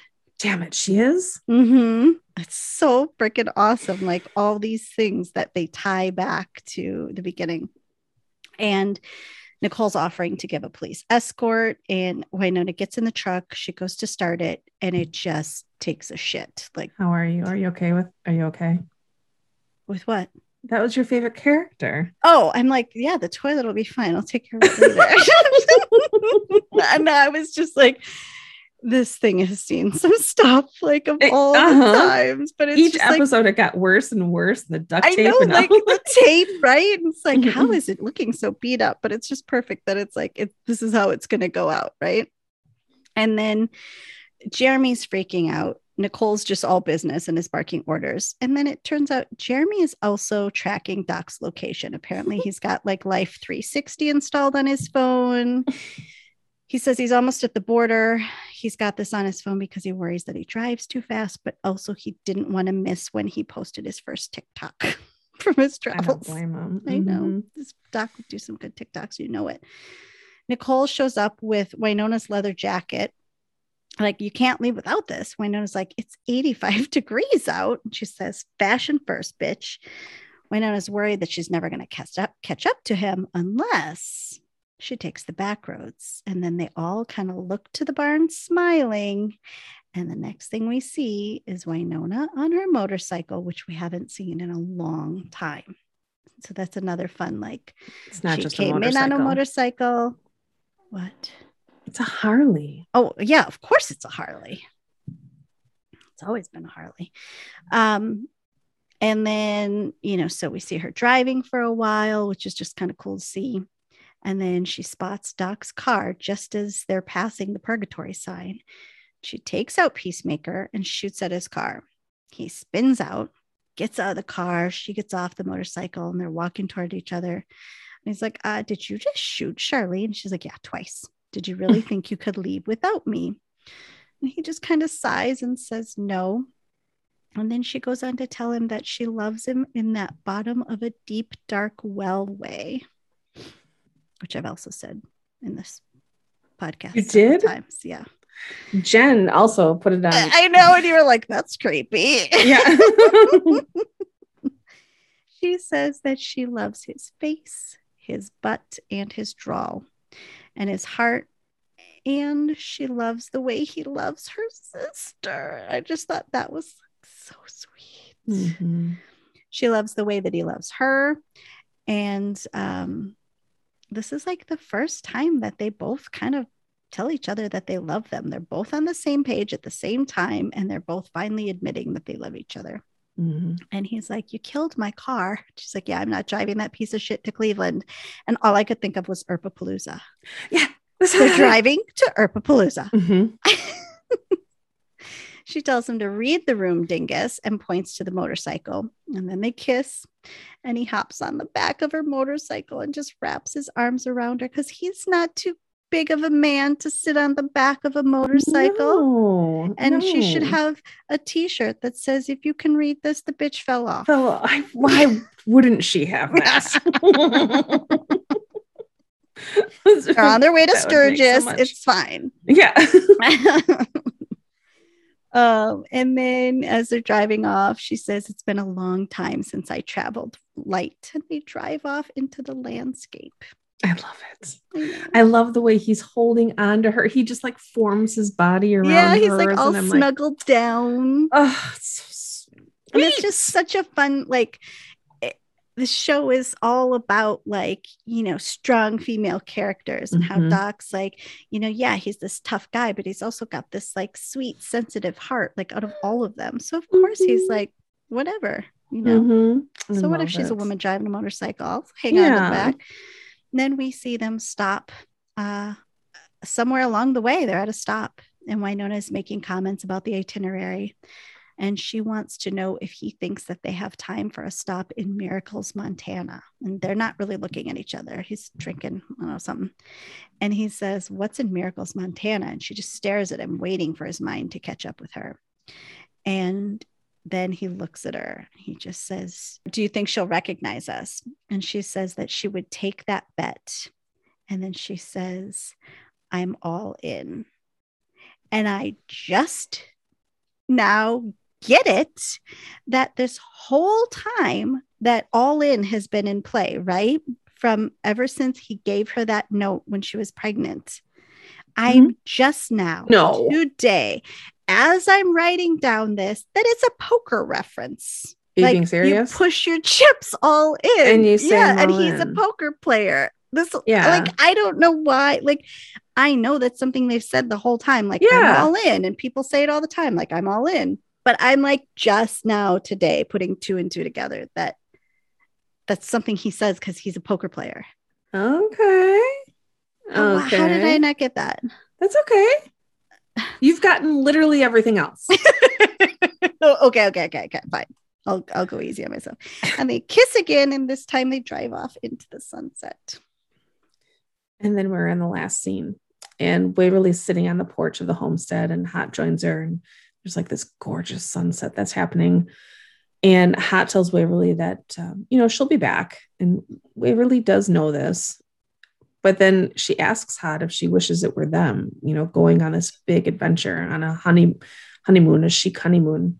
And Hot's like, nah, hard pass. I'm where I've always wanted to be, home with my wife.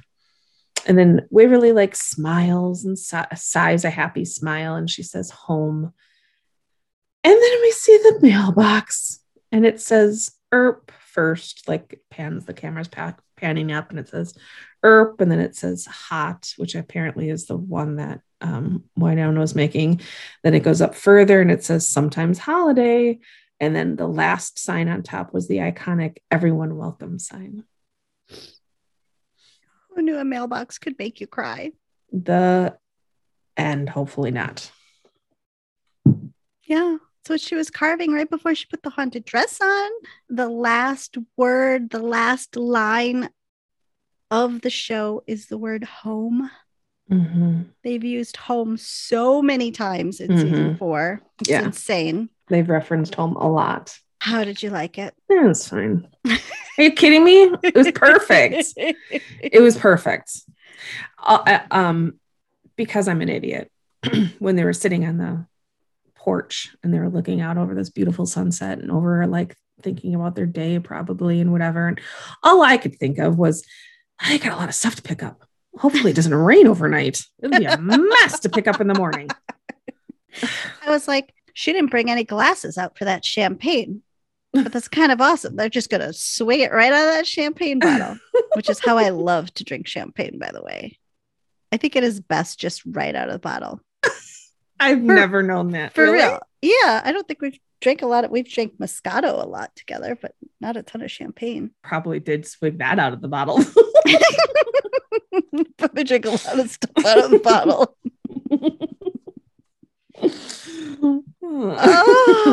I just think like whether it's the end of just a season and we see some more somewhere else, like it just was such a good, happy place to like, as Emily says, there are plenty of places to go from there, but it's just like a just in case. And Emily goes on to say that like there was a point where the producer said, can you just not have it on a cliffhanger just in case? It's because Emily's kind of known for these cliffhangers. But yeah, like we don't see Alice, but we have definite references to them going to her. Yes. And that was one of my big things. I was like, where is Alice? I wanted her to be at the wedding, all of that. And she didn't have a sign though, did she? Gus did. I don't think so. And she did make it in a little bit. They're going to see her. So right. It was good. So good. It's so weird that it's over. I know. It's like bizarre weird. It's really hard to watch that one. Like it's so good, but it's like I don't want to watch it because then like that's the last one. Like when you watch the other ones, it's fine because like you can go on and now you're going to watch this one. Now you're going to watch this one. I mean, you do have the joy of going back and watching them all over again and catching things that you didn't catch the other times. You know what I've realized as well about myself is that I never watch finales. Oh, really? No, I don't. Why? I could have a favorite show, watch, and then I won't watch the finale. Why? Or I'll start watching like the first 10 minutes and then I'll turn it off. I don't know. Maybe it's a subconscious thing. Like I don't want it to end. So if I don't watch the finale, it's not done. I see. All the time. Right. And for you, it's like you have all this other stuff to catch up on. So like the episodes are done, but like you're just beginning all the other stuff. Which is super exciting. Yeah. I think we could just talk about the next panel you watch, quite honestly. We have a lot of emails. Some of them have questions, and I think I'm not going to read those ones because maybe we could just have an episode where we answer questions. Oh, yeah, that's true. That'd be fun. Here's an email. I like that they've started tagging them after you watch 412. Oh, that's sweet. I first found Wynonna Earp around this time last year when I wasn't my best mentally. I had no idea what to expect with this show. This show saved me and pulled me out of my darkness. It showed me I am stronger than my demons and taught me how to fight for myself along with the ones I love. Then I discovered your podcast after your Kat Burrell episode. Again, I had no idea what to expect, but I dove in head first and have never looked back. Y'all were the first Wynonna Earp-based podcast, actually the first podcast that I have ever listened to. And your Easter eggs are incredible. And Casey, your laugh is infectious. Yours too, Anne. Oh, I like how you sweetly just gave me a. She did not say that. Too, you could you just put that in yourself. No, I didn't. It's right there. Comment yours too, Anne. It was just very sweet. Now. I will show you the receipts. You two are the perfect combination, like peanut butter and jelly, or should I say ketchup and mustard? They did. They said, or should I say ketchup and mustard? I'm not ready for your podcast to be over. Because of y'all and the podcast, I learned new things about the show. I met and talked to new people all over the world. I became a Redmint. You accepted me as I am. Because of you two, I have found my found family. Casey, I cannot wait until you are released into the wilds of the Twitterverse. You have no idea what's in store for you, but it will be amazing. I love y'all and can't wait to erp out with you both and other Redmints at Erpapalooza. From your fellow Redmint, Shelby. Oh, Shelby. Of course. Oh, she's so sweet. And then there's a bunch of questions, and I've just flagged them for another episode. Okay. So there's like 3 emails from Shelby, nice. And it was like, oh, P.S. I forgot to put this on the other email. I have this question. P.S. I have this question. Or no, this other was a question from last week that I didn't get in time. And you know what? I think that's it's a common theme throughout the emails and conversations that we've had with people. It's like people, especially in 2020, 2021, were in a dark place because of everything that was going on in the world. Right. Not only the pandemic, but all the other shit. And it's like, this show made a difference. Wynonna Earp made such a difference and gave people joy and something to look forward to, and then created this community that people could be part of. It just, thank God that people found Wynonna Earp. I mean, Wynonna Earp was here, but there was this new resurgence with, the pandemic Earpers. Pandemic listeners. Yeah. And, that's meets into our time frame when, when I really started getting into it more, and like when I found Twitter. Mm-hmm. So like, Twitter was always there, and this whole time for all those other people who have been like knowing this community and having this support. There's even a group like you do like hashtag Earper support when you're having a bad day, and like say your thing into the Twitterverse, and 1 million people will like help lift you up. Oh, sweet. But so it's like they've had this whole time, but then like to find for us, the pandemic Earpers, to find it during that time. That's what I'm saying. You can see why when I was geeking out about it, it was like mid-pandemic.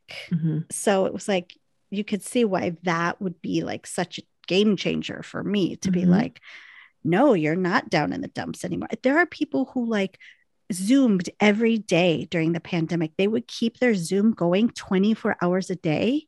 And just like whenever you popped on, like just chatting with other people. Like at any given time, there would be somebody on the other end of that Zoom to like hang out and talk to you. Oh, that gives me goosies. So seriously, it supportive. does. Here's another one. Hi, Ann and Casey. So I just finished watching your live watch of 412, and there's nothing better than seeing Casey's reaction to the finale. What a damn ride it has been. So thankful for you both, and I can't wait for Casey to hop on Twitter. I always tell people that I was a fan of Wynonna Earp, but it wasn't until Earp Twitter that I truly embraced being an Earper with open arms. How this community changed my life. Some advice to Casey. If you are ever having a down in the dumps day and you need positivity, light, and a good belly laugh, just jump on Twitter. Those are your people now, and they'll lift you up any way they can. And you're a rock star for having Casey join us on this ride. The two of you are the best of us. Keep laughing and keep erping. My heart is so full. An E4L, Alexandra. Oh, that is so sweet. Erping for life. I can tell you that what Alexandra said is true. Because I've always, every time you would talk like, oh, I did this on Discord and I do blah, blah, blah, blah. And I, all these things, I'd be like, man, I really don't, I was on that chat. So I felt like a little bit of a connection, not a little bit of a connection. I felt a connection with a small group of folks, but I always felt like, but I'm really not getting to know people. And even in the last 5 days, I'm like, oh my gosh, I feel even more part of this, like I couldn't wait till that moment that I felt that. And now I know what that feels like. Right. The sense of community and support and everything. Well, it's just so funny too, how like you start to, even within that, it's like you have this big umbrella of people, but then everyone kind of narrows it down to the people that they communicate with more, right? It's like you have all of them, but then like everyone finds their little slots that they fit into also. Like there's an Earper group for everything, like any craft or any game or like anything you're into, there's like another segment of Earping to go with that. And then you start to see like those same people popping up in your stuff all the time. So it's like a lot of the people that listen to us or that chatted with us on the videos, like you'll start to see their stuff and like you just really get a sense of who they are. Like, right. How I talked about like, so and so likes this and so and so likes this. You start to feel like, oh, I know who that is. That's my friend. It's so bizarre how like the internet can connect. And it's been doing that for a long time. It's just that this is on a whole, I think it's just a different level. It's a different experience. Yeah, it's definitely a different experience. And it's a much kinder community. Amen. So happy you're here. We have this email from Neeks. Hi, Anne. Hey, Casey. Hope you're both doing okay. So I'm up on the roof painting again, hoping the rain doesn't come and wash away the day's work again. Cornish weather for you. Sunny 1 minute, downpour the next. I'm listening to you guys go through 409 and I'm in fits of laughter. You guys are awesome. And it's been amazing following from the beginning. I had a rough couple of months with being diagnosed ADHD and also losing my granddad.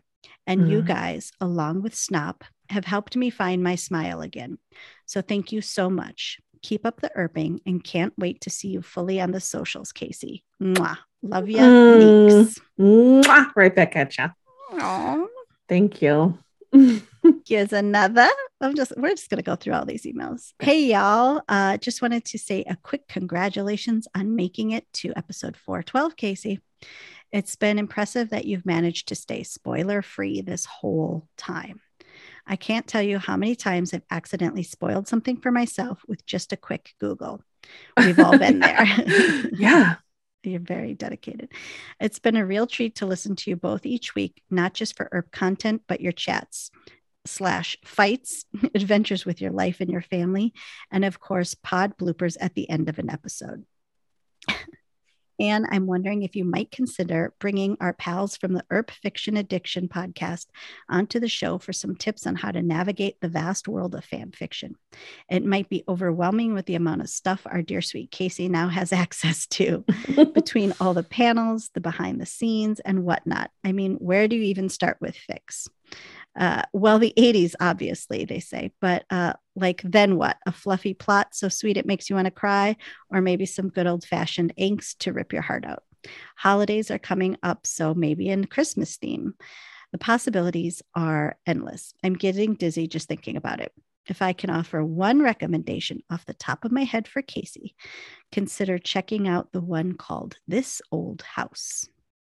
Anyway, thanks for the laughs. It's been a great run, you two. Congrats again. Later, Gators. And it's spelled Gayto. Okay. Peggy.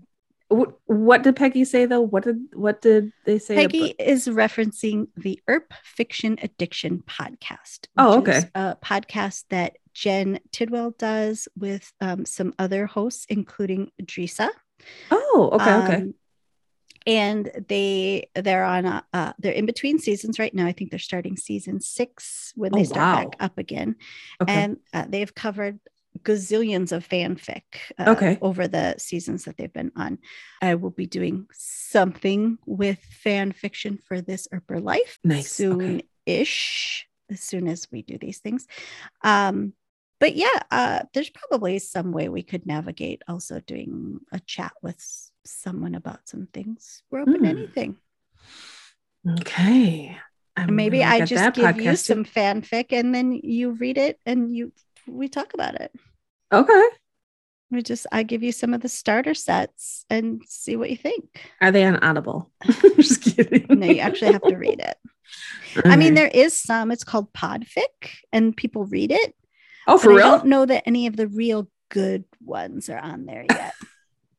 Yeah. I'm not just talking about the steamy stuff. There's just some really sweet, like they take the characters and put them in like different worlds and situations, but like their characteristics are still like, if you're talking about Way Hot Fic, their characteristics are still very Nicole and Waverly, but they're like in different worlds that they wouldn't be in the show. I'll give it a shot. I'll give it a shot. You're gonna love it. I'm telling you. Okay. I was hesitant at first, but I feel like I can't. I feel really overwhelmed, like thinking about one more thing. Like I want to just. I know I can listen to a ton of podcasts. I have a ton of driving to do. You know, I listen to when I that's work part of the and all problem. that kind of stuff. Like you have to like physically be like it ties you up. You have to be looking at it and holding it. Like you can't just walk around your house and do something else while you're doing it. Yeah. That is problematic. You can't multitask. That's why I always do it at night. Thanks for the suggestion, Peggy. Yeah, that was a good one. Here's another one. Anne and Casey. Wow, congrats on this epic journey y'all have been on and have allowed the rest of us to witness. I found you after the cat interview and then eventually caught up by binging over the summer. And then in parentheses, y'all accompanied me on trips to Disney World, Disneyland, and Northern California. I feel like we've really bonded over this time. I had a great time at all those places. The funnel cake was great when we were at Disneyland. What ride did you like the best there? Play along. I was pretending like we were there with them because we were in their ear holes. I was like, is this what the person is writing? you just fucked the bit. Did you look up? Did you see my face? I was like, it didn't land. Sometimes it didn't land. Sometimes it sticks and sometimes it just. Yeah. Sorry about that one. We didn't bring the funny on that one. Congratulations. I feel bad. There's more. It was really fun to be able to watch some of the initial reactions over video. And then, of course, to listen to how off the rails the conversations have gotten, especially during season 4. And then in parentheses, looking at your NSFW trips to CBS. I don't know what you're talking about. Congrats again, and can't wait to see what else is in store. The early returns on Casey being on Twitter are gold. Jackie. P.S. I still can't believe the thing you arguably got hung up on the most was the speeding away of the pink car on the snow. Oh, when we argued about like, there's no way that car there's no way out of there. 100% no way. No matter how much cat litter was in the back of that car, none there. Oh, okay. How many more do we have? I have a good audio that I just can connect to this one. Anne and Casey. We are so proud of you for pulling off all 4 seasons without spoilers. In parentheses, Sam is exhibit A of how grand of an accomplishment that is. Apparently, Sam had spoiled themselves on some things. Darn. Yeah. We love, love, love Irping with Anne, and we are so excited to finally get Casey into the mix too. All 3 of us look forward to whatever you 2 do going on, craft night and general shenanigans. Is Casey prepared for the 4+ hour long hangouts? What about all the drinks said hangouts lead to? Eek, we're stoked. Congrats on finishing the series and cheers to Irping balls to the wall from here on out. We hope to meet you in person soon. Columbus podcast mashup? ? Eyeball emojis, winky face emoji. P.S. You'll be pleased to know that Sam is now on your 110 recap. And then in brackets, it says, insert Rach and Tay shaking their heads. Whoa. Sam is a bad listener. Love the late night at the Homestead kids, Rach, Tay, and Sam. That was very nice. I started listening to their podcast. They're so, like, their voices are so, like, butter. I'm like, oh, this is, I'm driving. I'm like, oh, what? I get too relaxed. too sleepy. I have to play this for you because I'm scrolling through Twitter before we got on, and Rach just posted this in response to something else, talking about like how they're going to survive Thanksgiving tomorrow. Okay. And it had me cracking up so bad because my cursor was hovering over it, and it's a video clip. Uh-huh. And it just kept replaying it. Oh, like it would stop and it was on a loop because my cursor was on it. And this is what it was. A lot of vodka. A lot of vodka. A lot of vodka. A lot of vodka. Oh my God. A lot of vodka. A lot of vodka. A lot of vodka. A lot of vodka. I was cracking up so bad because it just kept. I'm like, I was doing something else and my cursor was on it and it just raged over a lot of vodka. A lot of vodka. I'm like, you can I'm put a gonna beat make to that that. a ringtone. I know. Oh, should we do a mix? We'll do a, what is that TikTok when you mash up? No, duet. Duet. Thanks, kids. Thank you. The kids at the homestead. I'm gonna have that in my head. A lot of vodka. A lot of vodka. I'm gonna make it a ringtone. So this is our voicemail from Kat. Not Burrell, not Crimmins, not Kat Moore. Hi, Ann and Casey. This is Kat from Pittsburgh, the one who sent you some voicemails before about my mom. And I have quite a few updates. Number one, I have Twitter now. It's wonderful, and I can't wait for Casey to actually be on here for real. Second, my mom, who I introduced to Wynonna Earp because of you guys, is almost done with the show. Ann already knows this from Twitter, though. So we'd been watching over Zoom for a while, but she visited me this weekend, and we intended to finish the show for her, but we only got to 410, and the suspense is killing her. But she did decide that she wants to go to Earpapalooza with me. But most of all, I was really excited in your anniversary special to hear you guys talk so much about gaming and the Oculus, because I'm a game developer, or I'm a game development student. And the only thing that I've ever made for Oculus is pretty bad. It's like a student project, but I do have some recommendations. One of my professors, quite a few other people that I know from school worked on I Expect You to Die, and the brand new I Expect You to Die 2, which is like a VR escape room themed around being a spy. Next is Rec Room, is a really fun party game set of games that you can play with friends. And I do have a friend currently working there. And lastly, a couple of Oculus classics. Beat Saber is the only exercise that I will willingly do, and it's really fun to watch people play as well. And then Moss is a really cute platformer game with a storybook world and the main character who's like a mouse with a sword. Can't recommend that enough. All right, that's everything. I was going to put in a chicken kicker Easter egg, but I realized that by the time Casey heard this, it wouldn't be an Easter egg anymore. It would just be a reference. Bye. So I Expect You to Die. Okay. I Expect You to Die 2. I Expect You to Die also. Oh, also? No. Oh, 2. The number 2. I'm assuming, I know. right? But it just sounded like you were saying you expected me to die. And I'm like, well, I expect you to die also. What is wrong with me? You're slow on the uptick. I know I am.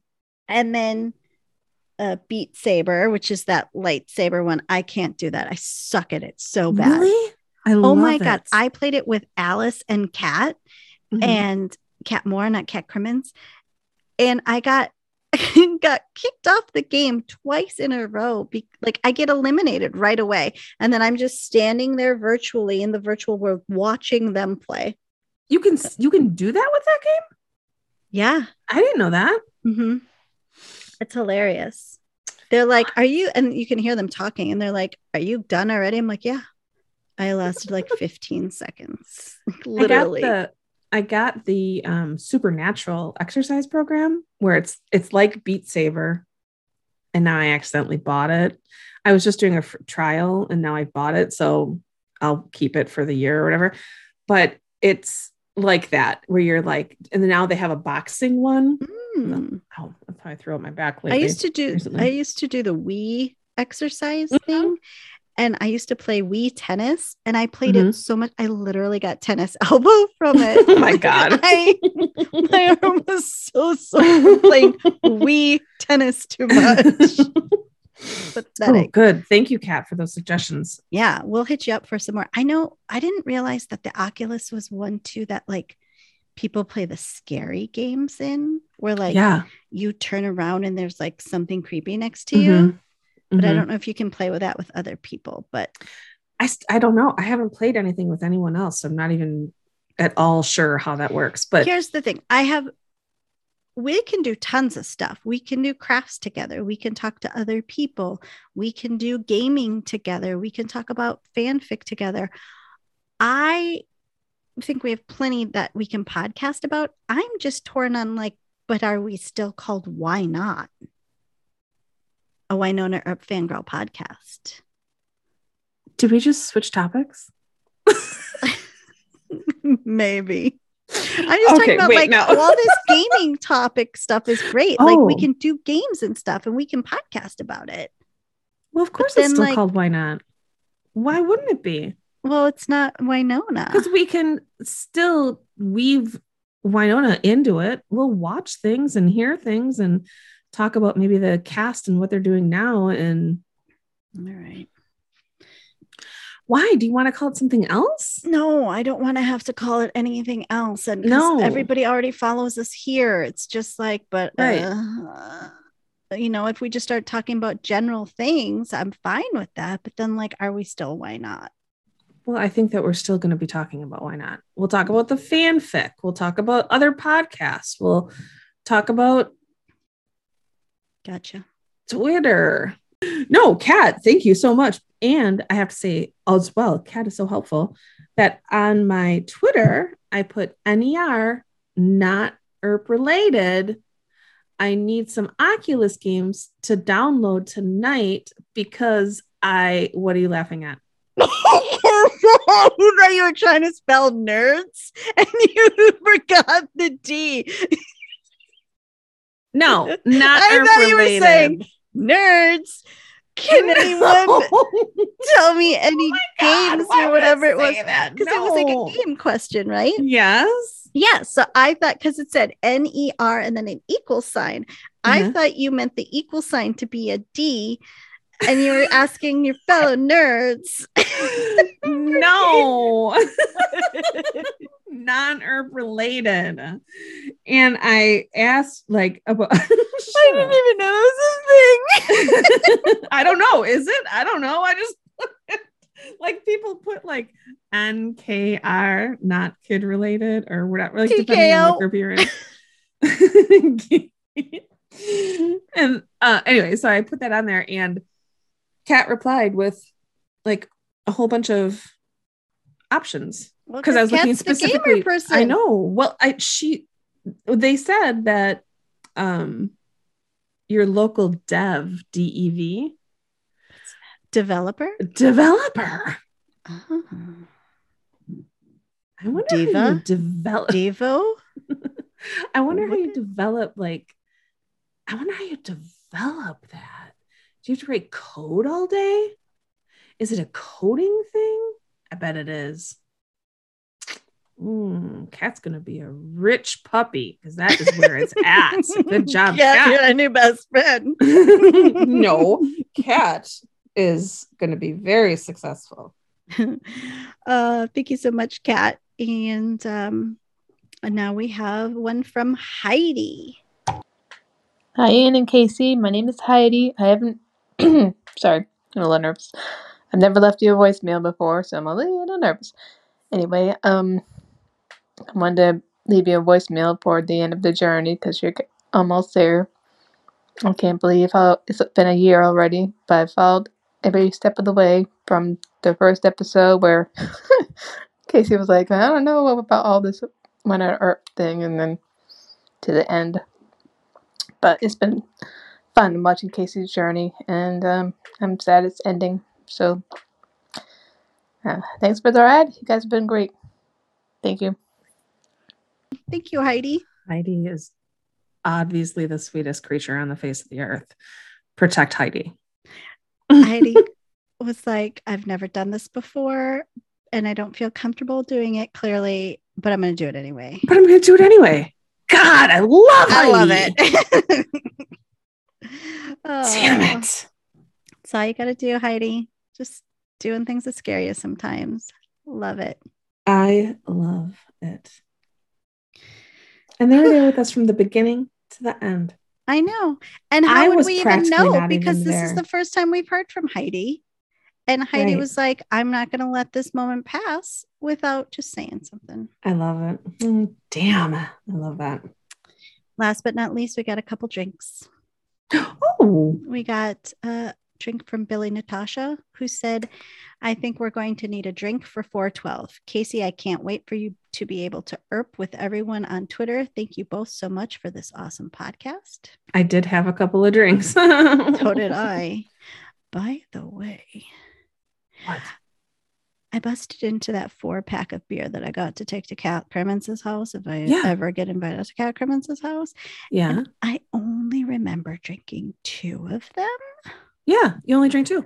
And there's only 1 left. Okay. I think one of my teenagers took one when they went to a friend's house the other day. Up. And I cannot prove it. It had a very fun label, but I'm pretty sure they know how to read and wouldn't have been confused. No. So I think someone thinks they got away with something. And I Well, they did because you can't prove it. Well, I can't prove it. And I addressed it with this person who tends to not always be forthcoming with information. And they said, just because you don't remember drinking it. So now they're trying to gaslight me. Oh, wow. But I was once 13 also. So you know how this game works. I mean, there were only 2 of them. Why wouldn't you? That's like when I used to steal cigarettes from my brother. I wouldn't take it from a pack that only had 3 cigarettes left. I would take it from a half full pack. He's none the wiser. Why would the person who probably took that beer take the second to last one? And hey, dummy, out of all the beers and alcohols in this house, which we're not huge drinkers, which is why we have a ton left because like, it's just it'll there. take us forever to go through it. Same. And if anyone's ever going to come over, I want to be able to offer them something. However, expired beer, for instance. Would you like a bottle of Not Your Dad's root beer from my wedding 7 years ago? I have some left over. That's good stuff though. Anyway, I'm like, why would you take the one where I know it was a 4-pack? Like there are random bottles in the refrigerator in the garage. Like I would never know one of those is missing. That is weird. Yeah. Good times around here. But now I'm like, we need to keep a better eye on that one. I hope they hated it. Yeah. I'm sure they did. None of that stuff tasted good. It doesn't taste good for a 13-year-old. No. Anyway, so Practical Cats bought us 2 drinks. This is both in celebration of your amazing, wonderful 412 celebration. That is one of the most wonderful nights I've had in a while. To be able to see that picture of Anne being too high. I have to send that picture to Practical Cats now. Jam Wins bought us 3 drinks. Thank you for the wonderful podcast. Not ready for it to be over. And then Ashley bought us 5 drinks and says cheers to Casey joining ERP Twitter. Oh, thank you. Thank you, Ashley. I don't know how to wrap this one up. I don't know either. I felt a little emotionally hungover from Friday. I'm still in my pajamas today because I had the day off and I have honey mustard all over my shirt and I haven't showered. So that's where I'm at emotionally. And I'm just spinning. I'm spinning. You're on high. You're just on cloud 9 and I'm like all depressed. Oh, I have to say thank you to you for my special rest you have of your my box gifts. Of all your fun stuff? Yes. I got this, which is an ornament that you had in the box. You don't have anything labeled, but I've done some investigation. Do you know where I saw came from? that True makes them. Yeah, on their 3D printer. How does that work? There's like, a printer and it makes things and it's right here. I'm holding it. And you put your light bulb from the tree in there and the whole thing glows. Like if you shine your camera from your phone in there, the whole, have you done that yet? Have you seen what it looks like? Just on the video? Twitter. No, on the Twitter. Yeah. Put your flashlight thing on and then put it in there. And it's amazing how it transforms. Like it kind of just looks like the Death Star now, but then. Oh, right. I don't understand 3D printers, but I love this. It's awesome. Thank you very much, True. And then Lynn, and I'm pretty sure it's Lynn because that was the other. Lynn Rachels. Who's an OG Earper. These awesome bracelets, which you've heard about. Did you tell me? You've heard about that in the This Earper Life episode. Oh yeah, that's right. I couldn't remember. I'm like, where did I know about this? Yeah, she hands them out at the conventions. Love it. I was like, why do I know this? And then hang on. This rose quartz. Yes. Freaking awesome. It's like, remember that's amazing. From I cannot remember their name right now, but they sent us all those specimens. This is amazing. This is like, oh God, this is amazing. I love rose quartz. And it's a huge piece too. It's huge. It's massive. My kids tried to touch it. I swatted them away. Yeah. Stickers. That would have been total spoilery. I know. I've been hanging on to those for so long. This is my favorite one. The stairs. This is perfect. Mailbox stickers, all kinds of spoilery home stickers. And then your rotisserie chicken. An inflatable rotisserie chicken. I haven't blown it up. I don't know why I haven't blown it up yet. I'll blow it up tomorrow. And all of the stuff for the menstrual angel. And here, oh the God, this is some of Jolene's hair. Yeah. Yeah. And sprinkles, because we got to do our fairy bread. Oh, but there's something else in there. Your picture. Yeah, that's right. I held it up earlier, but nobody saw it. My autographed picture. Where did this come from? That's from Alice. Oh, Alice. Alice got it at one of the conventions. And then I didn't even see on Twitter. She's like, Alice is putting these things on there. They're like videos that they say my name in them. I don't know where they came from. All of a sudden I saw one and I was like, what the fuck is this? Alice did that. I'm like, Alice. She's like, what? I'm like, this is too much. This is crazy. Right. It's from conventions and stuff. And it says, do you think she'll remember us? I'll take that bet. I know. And I sent you that before we watched this episode. So I had some things labeled saying like old time porn packaging. It's like in a manila envelope. So you couldn't look at it. Don't peek. Well, I saw don't peek on one of the envelopes and like, fuck it, I'm putting it all back. So I just put it all back, put the shirts on top. Yeah, and you got two shirts. Two shirts, the cruise shirt, and then the other shirt. The Daily Fair t-shirt. Yep, the Daily shirt. Well, they're kind of both Daily Fairs. Well, one was like only Daily Fair, and then the boat one.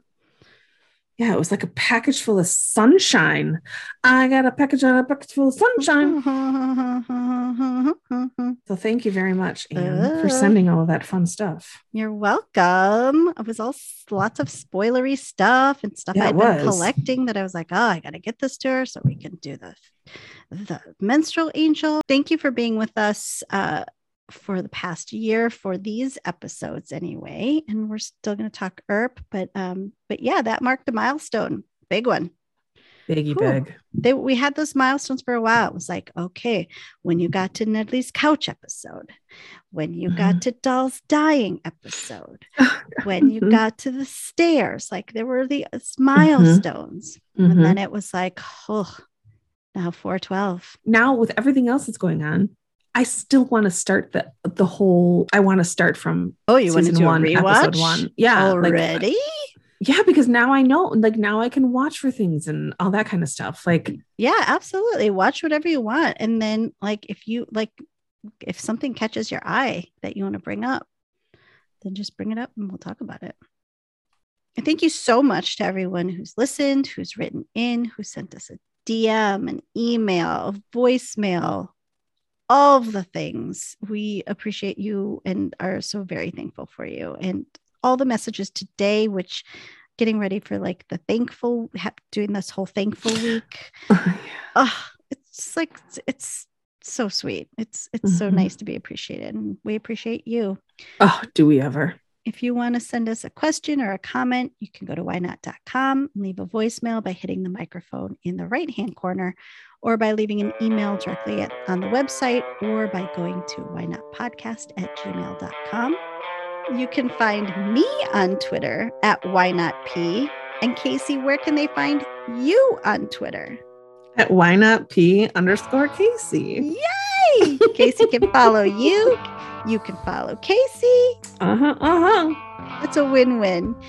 And our P.O. box, if you want to send us anything physical in the mail, is Why Not Podcast, P.O. Box 6732, Burbank, California, 91505. All right, I gotta go. I have lots to tweet. All right. See you next time. Bye. Bye. You can find me on Twitter at whynotp. Casey, where can they find you on Twitter? Oh, for fuck's sake, let me look up your Twitter for you. No, I will. I asked you this question before. I'm like, well, what is my Twitter? It is Why Not Podcast. Why not _podcast _ all you have to do is say at why not p _ why not Casey. p _ Casey. I'm going to say it again. Are you ready?